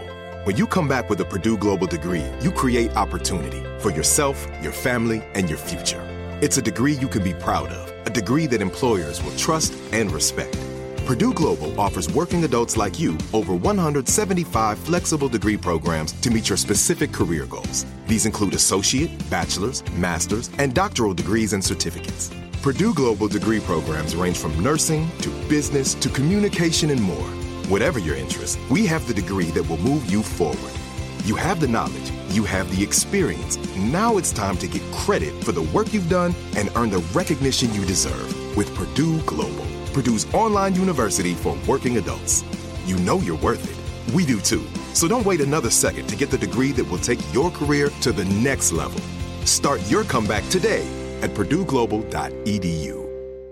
Basically, between Tennessee and People Every Day and Mr. Wendell and Natural, I never have that much faith in record companies for like having a plan and successfully executing that plan.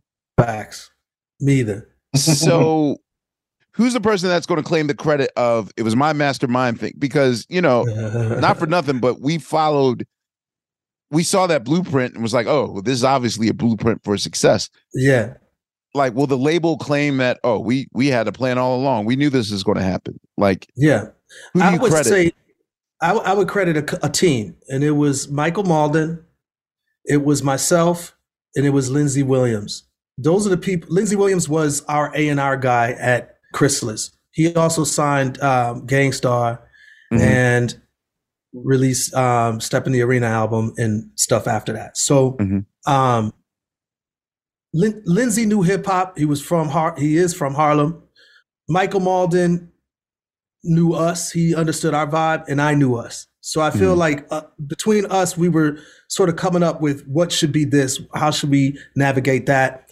And the label just really followed suit. I'll never forget being a 22-year-old dude going for the first time up to these tall high rises on Avenue of the Americas, New York, and having these meetings with all these execs at this long table trying to explain to them why and how Arrested Development can make it. You know what I mean? And having marketing meetings, like talking about marketing strategies. So it's usually tough, and it's crazy. Usually, like record labels, usually stories like yours, in which other groups, I mean, for every Arrested Development, I can name other alternative hip hop groups that, it could be the Boogie Monsters, it could be Me 5 Me, it could be right. The Roots for the first 3 or 4 records. We got to find another word for that alternative, but well, no, I'm just saying which the label just doesn't have a clue on how to market. And let's be honest, a lot that was selling was also due to the momentum of a controversy. If someone gets shot, if someone goes to jail, if someone has a backstory, then that's easy marketing. But that's not on the label's part. They're just exploiting that. And always just, the stars was aligning for this. You got to talk about working with in the Malcolm X. I can only imagine. Like, I was really excited seeing Revolution for the end of it. I have to know, though, when Spike's approaching you about this, in your mind, especially in 1992, are you seeing having the flagship song for a Spike Lee film? Is it pressure? Because, I mean, we pretty much are thinking like, oh, you got to come with someone on the level of Fight the Power or something like of that level, or but like there was one point where a song associated with the Spike Lee film could elevate. So like, what is that like? Like, how did that all come about? It was incredibly stressful because Public Enemy smashed it with Fight the Power, and the way Spike positioned Fight the Power throughout the film made it such a pivotal part of that film. I mean, it's an undeniable part of that film. Right. It's part of the fabric of the film, not just the soundtrack. You know what I'm saying? So coming in after that was extremely tough.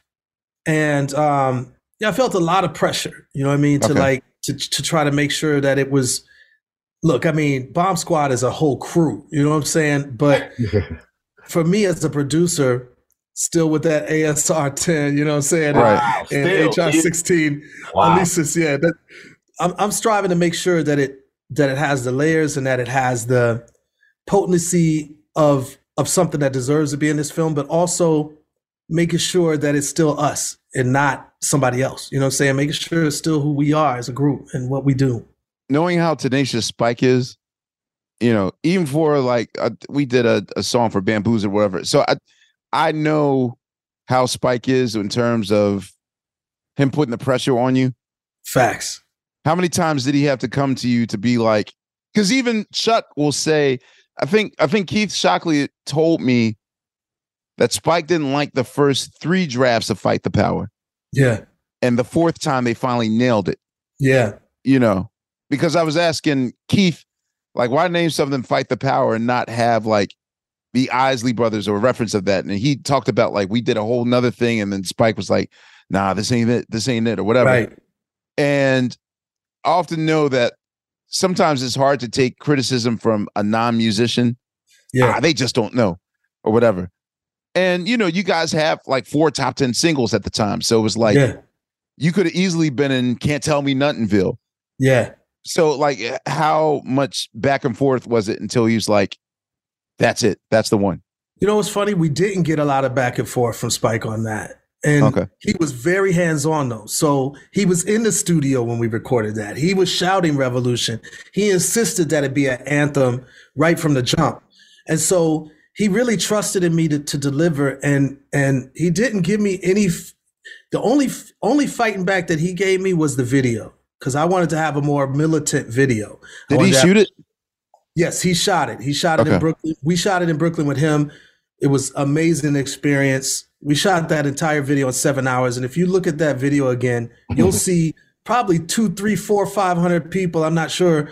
Marching down the street with us in one scene, another 200, maybe 100 or 200 people in a classroom with us in a school. I mean, there's a lot of sets, and we did all of that in 7 hours. It was just amazing, amazing. So yeah, it was definitely his hands-on experience all over it, but he didn't give me a lot of fight back. And prior to us, Gang Starr had did it's a jazz thing for Mo Better Blues. Mo Better, right? And that took a little bit of the pressure off. But for me personally, as big as our group was, I was really wanting to, you know, go somewhere near that Fight the Power energy. Okay. All right. I got to ask the question. So again, longtime listeners know of my journalism obsession. So without really getting into the specifics of it, I kind of want to ask you about the aftermath of it. And we actually did an entire episode with Danielle Smith, writer.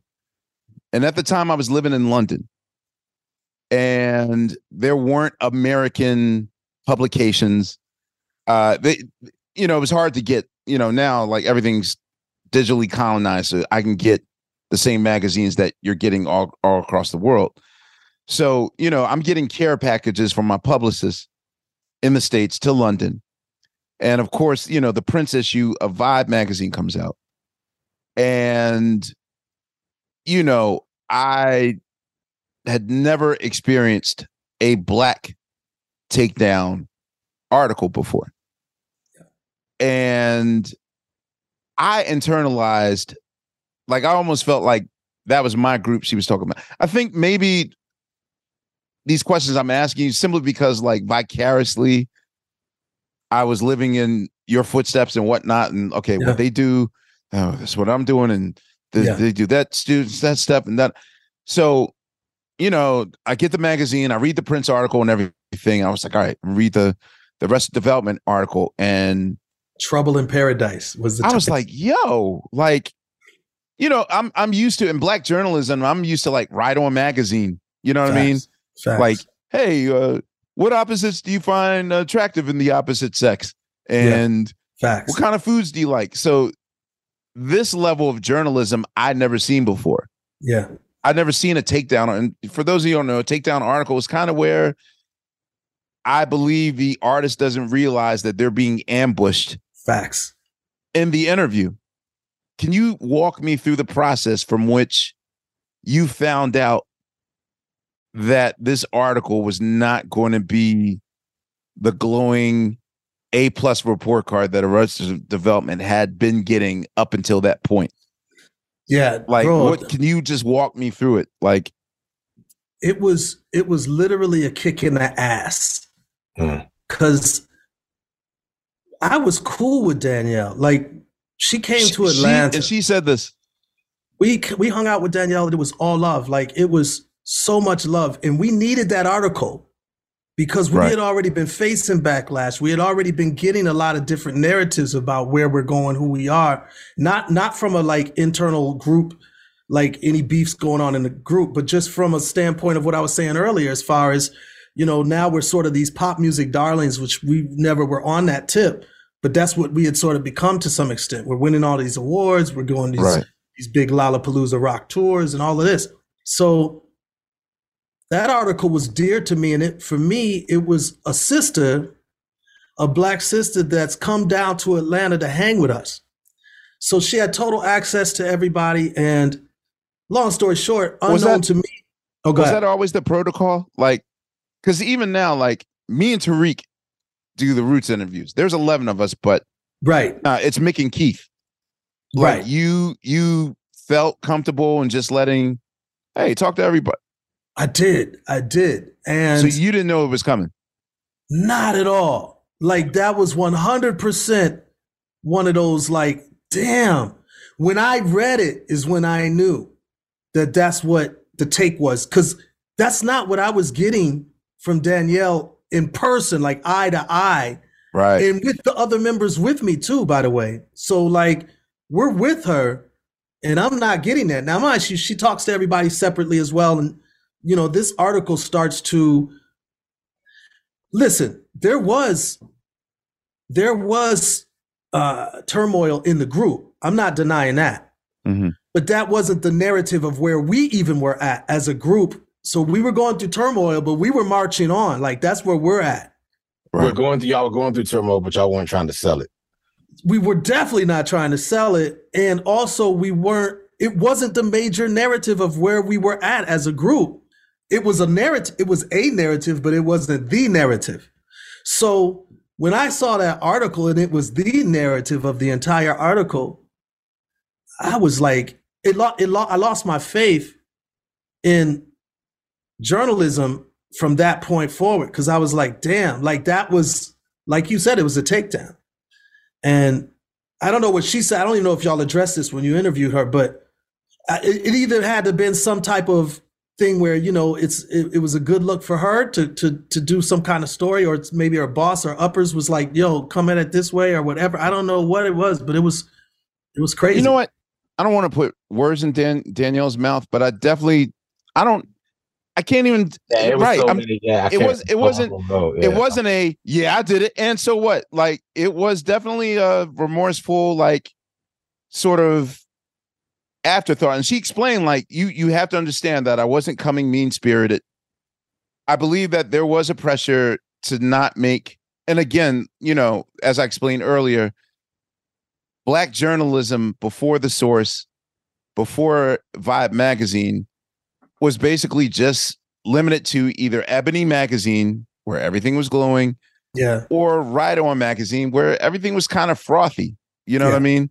Facts. But not like real journalism.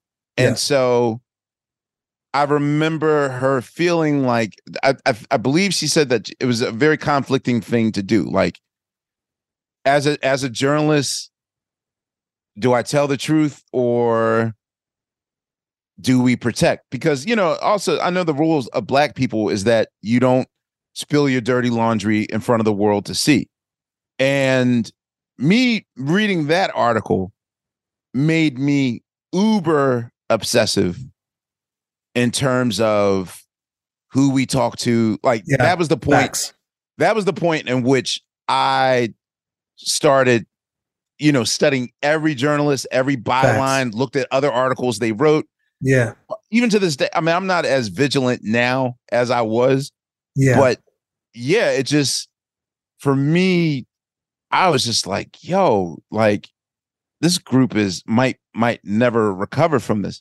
We didn't. How did you, so mentally and physically, to go that high and then to be in a car crash that wasn't by your intentional design, but still a car crash nevertheless. How did you guys continue with promoting the album, or like, was it a wrap after that? It was a wrap after that. I mean, by and large. And so for me, I'm literally pissed at her. Like, dude, I saw her at events and I literally, you know what I'm saying? I won't go there. And I was pissed and I didn't talk to her at all. I was literally bitter towards her. Mm-hmm. I think for me, it was the first time I saw sensationalistic journalism for me. It was my first introduction to it. So like you said, articles prior were one thing and different magazines covered things in one way. But after I saw that, I was like, oh, okay. Because it's one thing to say the truth about there's some beef going on behind the scenes. To me, I think I was cool with that. Like I was all right with that. And that's why I was allowing everybody to speak. But to make that the whole trajectory of the story, it damaged us. And Vibe was very much a huge deal at the time. And from a Black perspective, we needed that cosign at the time. Like we needed that from a marketing standpoint for this group. We needed that love in order to, validate the direction we're continuing to go in. And without it, it was tough.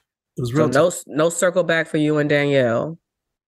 I mean, at this age, I'm now 54. Yeah, I can circle back with her, but I'll be honest. Like during that time period, probably 10 years, I couldn't talk to her.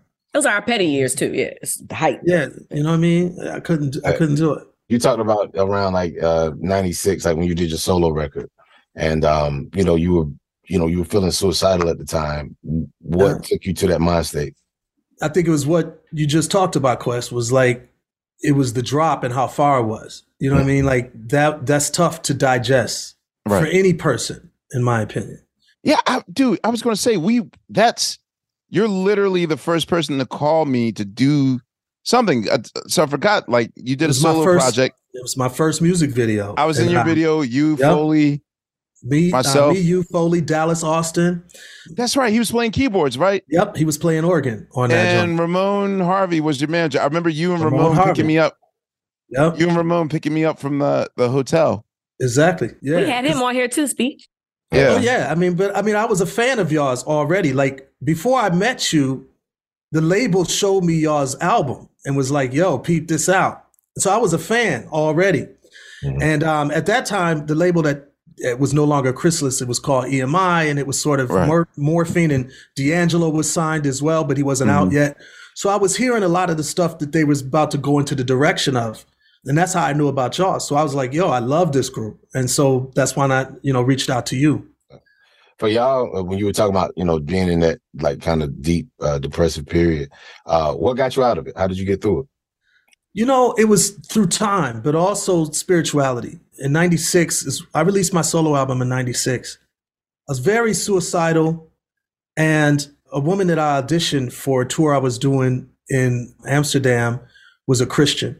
Okay. And she started talking to me and my wife, and long story short, I became a Christian, and that truly saved my life. It truly made me think of things differently and see myself as valuable outside of wherever a record was at, and whatever chart says or whatever the industry was saying, and my music career was going. So I saw a value outside of that, and that changed my perspective. 96 was also around the time I used to see you on campus, so you were going through all kinds of enlightening facts. And that was, I went back to school at Clark. I never went to Clark prior, but I went to school in general, back to college, to really I wanted to be around academia in a sense, and I wanted to be around that sense of learning and curiosity and things that I felt was more pure in life. Wait, you two went to Clark at the same time? Mm-hmm. He went to Clark as speech, Amir. Very brave. What was that like? I dream of going back to college, but time won't allow that. So what is that like? Like, not starting over again, but just... Yeah, it was tough because we had already blown up. This is prior to Zingala Maduni, but it was after 3 Years album. Yeah. So we're huge. I'm very noticeable, very known. And so it was tough.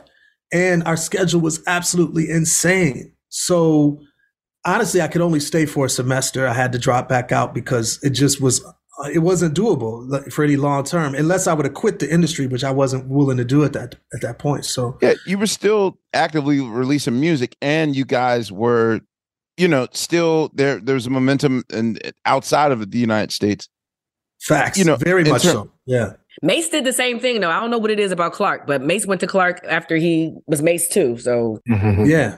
Preacher Mace. Yeah. Yeah. I think his ministry was on Clark initially. Yeah. 30 years into this business, can you tell me what have you learned? What your overall experience is in terms of what you learned, things that you could have changed, or experiences that you've had? I didn't even ask about what does success feel like in 1992, 93.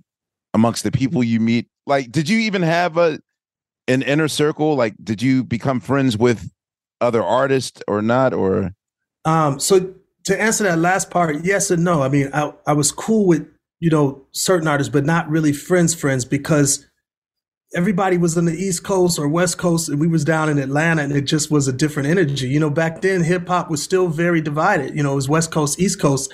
The South was still not thoroughly respected. If you remember Andre's speech at the awards, it's like I'm to say, yeah. And that was after us. So imagine prior to that how little respect, the South got in many ways. So to answer the question, no, I don't think so. And also, I'm a very everyday people kind of guy. So by nature, I didn't find super value in hanging with cliques in the industry type thing. That wasn't my thing. So if we clicked, it was good, but that wasn't what I was searching for in a sense. So you weren't going making pilgrimage to New York to go record shopping with blah blah blah blah blah, no. Hey, when you come to Atlanta, come hang with us. And yeah, I would start doing that later, much later. But no, I wasn't doing that at the time. Does the Atlanta hip hop community look to you to know that you kind of started this ball rolling in a way? Do you feel the respect from Atlanta in that way? Yes and no. Yes, when they meet me in person. No, when it comes to documenting it. Whenever there's a documentary about Atlanta, somehow we're sort of left out of it, and it starts with Organized Noise, and it starts with Outkast and Goody Mob. It's a funny thing. Let me go on record to give you the flowers and basically says that, yeah, and we really haven't run into each other all that much because this would have been in person, by the way, in Atlanta if Speech was in Atlanta when we was in Atlanta. Oh, he's part of the Atlanta run? Yeah, he was going to be part of the Atlanta run. Yeah, that was. Yeah. Okay. Facts. Yeah. I see.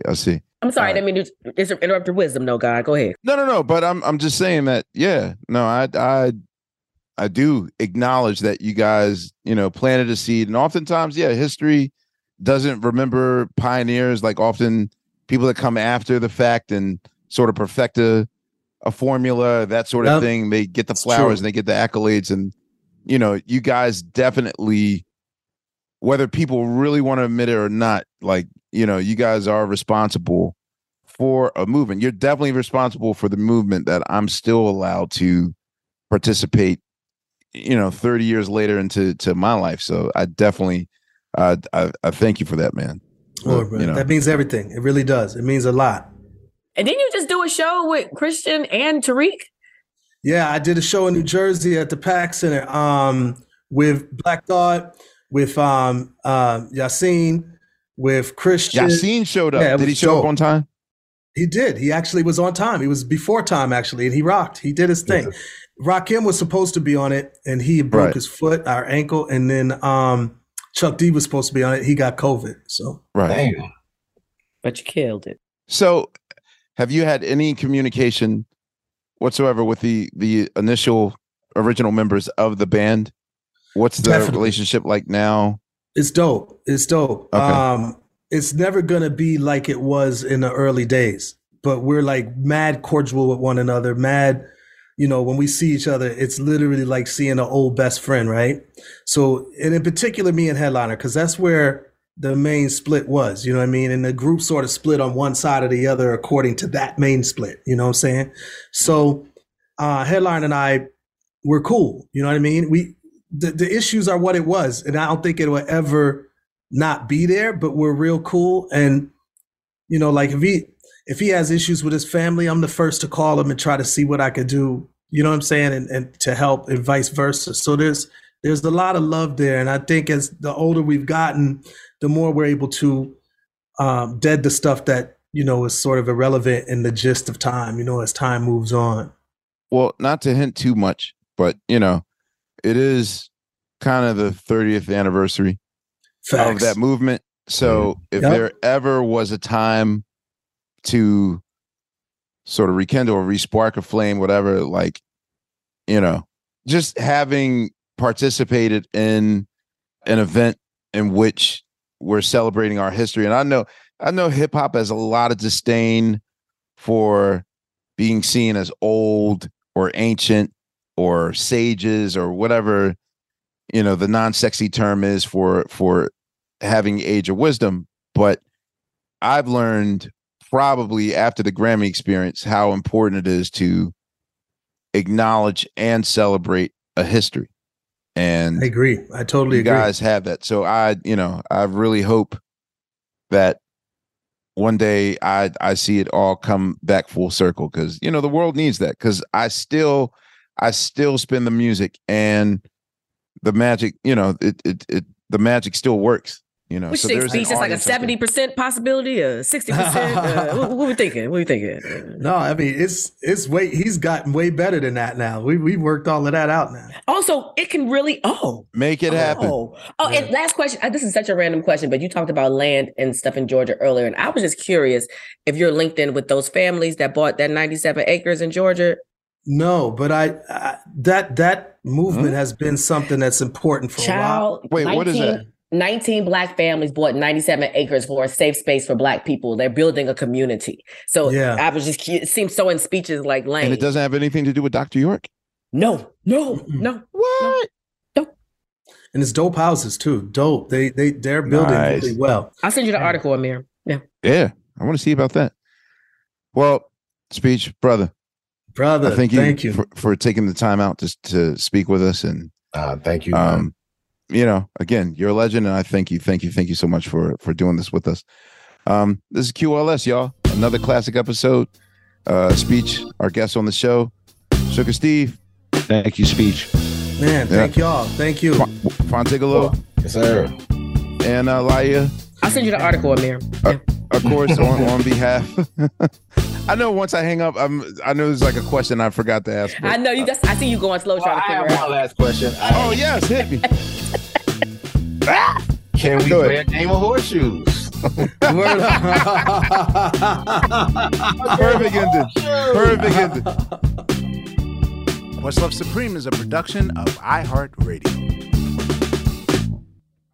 For more podcasts from iHeartRadio, visit the iHeartRadio app, Apple Podcasts, or wherever you listen to your favorite shows.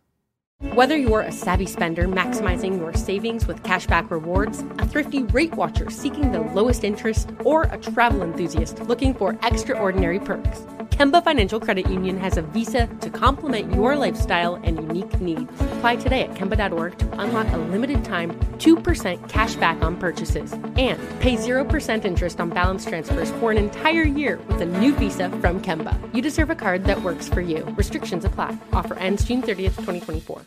With Lucky Land Slots, you can get lucky just about anywhere. Dearly beloved, we are gathered here today to... Has anyone seen the bride and groom? Sorry, we're here. We were getting lucky in the limo and we lost track of time. No, Lucky Land Casino, with cash prizes that add up quicker than a guest registry. In that case, I pronounce you lucky. Play for free at LuckyLandSlots.com. Daily bonuses are waiting. No purchase necessary. Void where prohibited by law. 18+. Terms and conditions apply. See website for details. Tired of not being able to get a hold of anyone when you have questions about your credit card? With 24/7 U.S.-based live customer service from Discover, everyone has the option to talk to a real person anytime, day or night. Yes, you heard that right. You can talk to a human on the Discover customer service team anytime. So the next time you have a question about your credit card, call 1-800-DISCOVER to get the service you deserve. Limitations apply. See terms at discover.com/creditcard.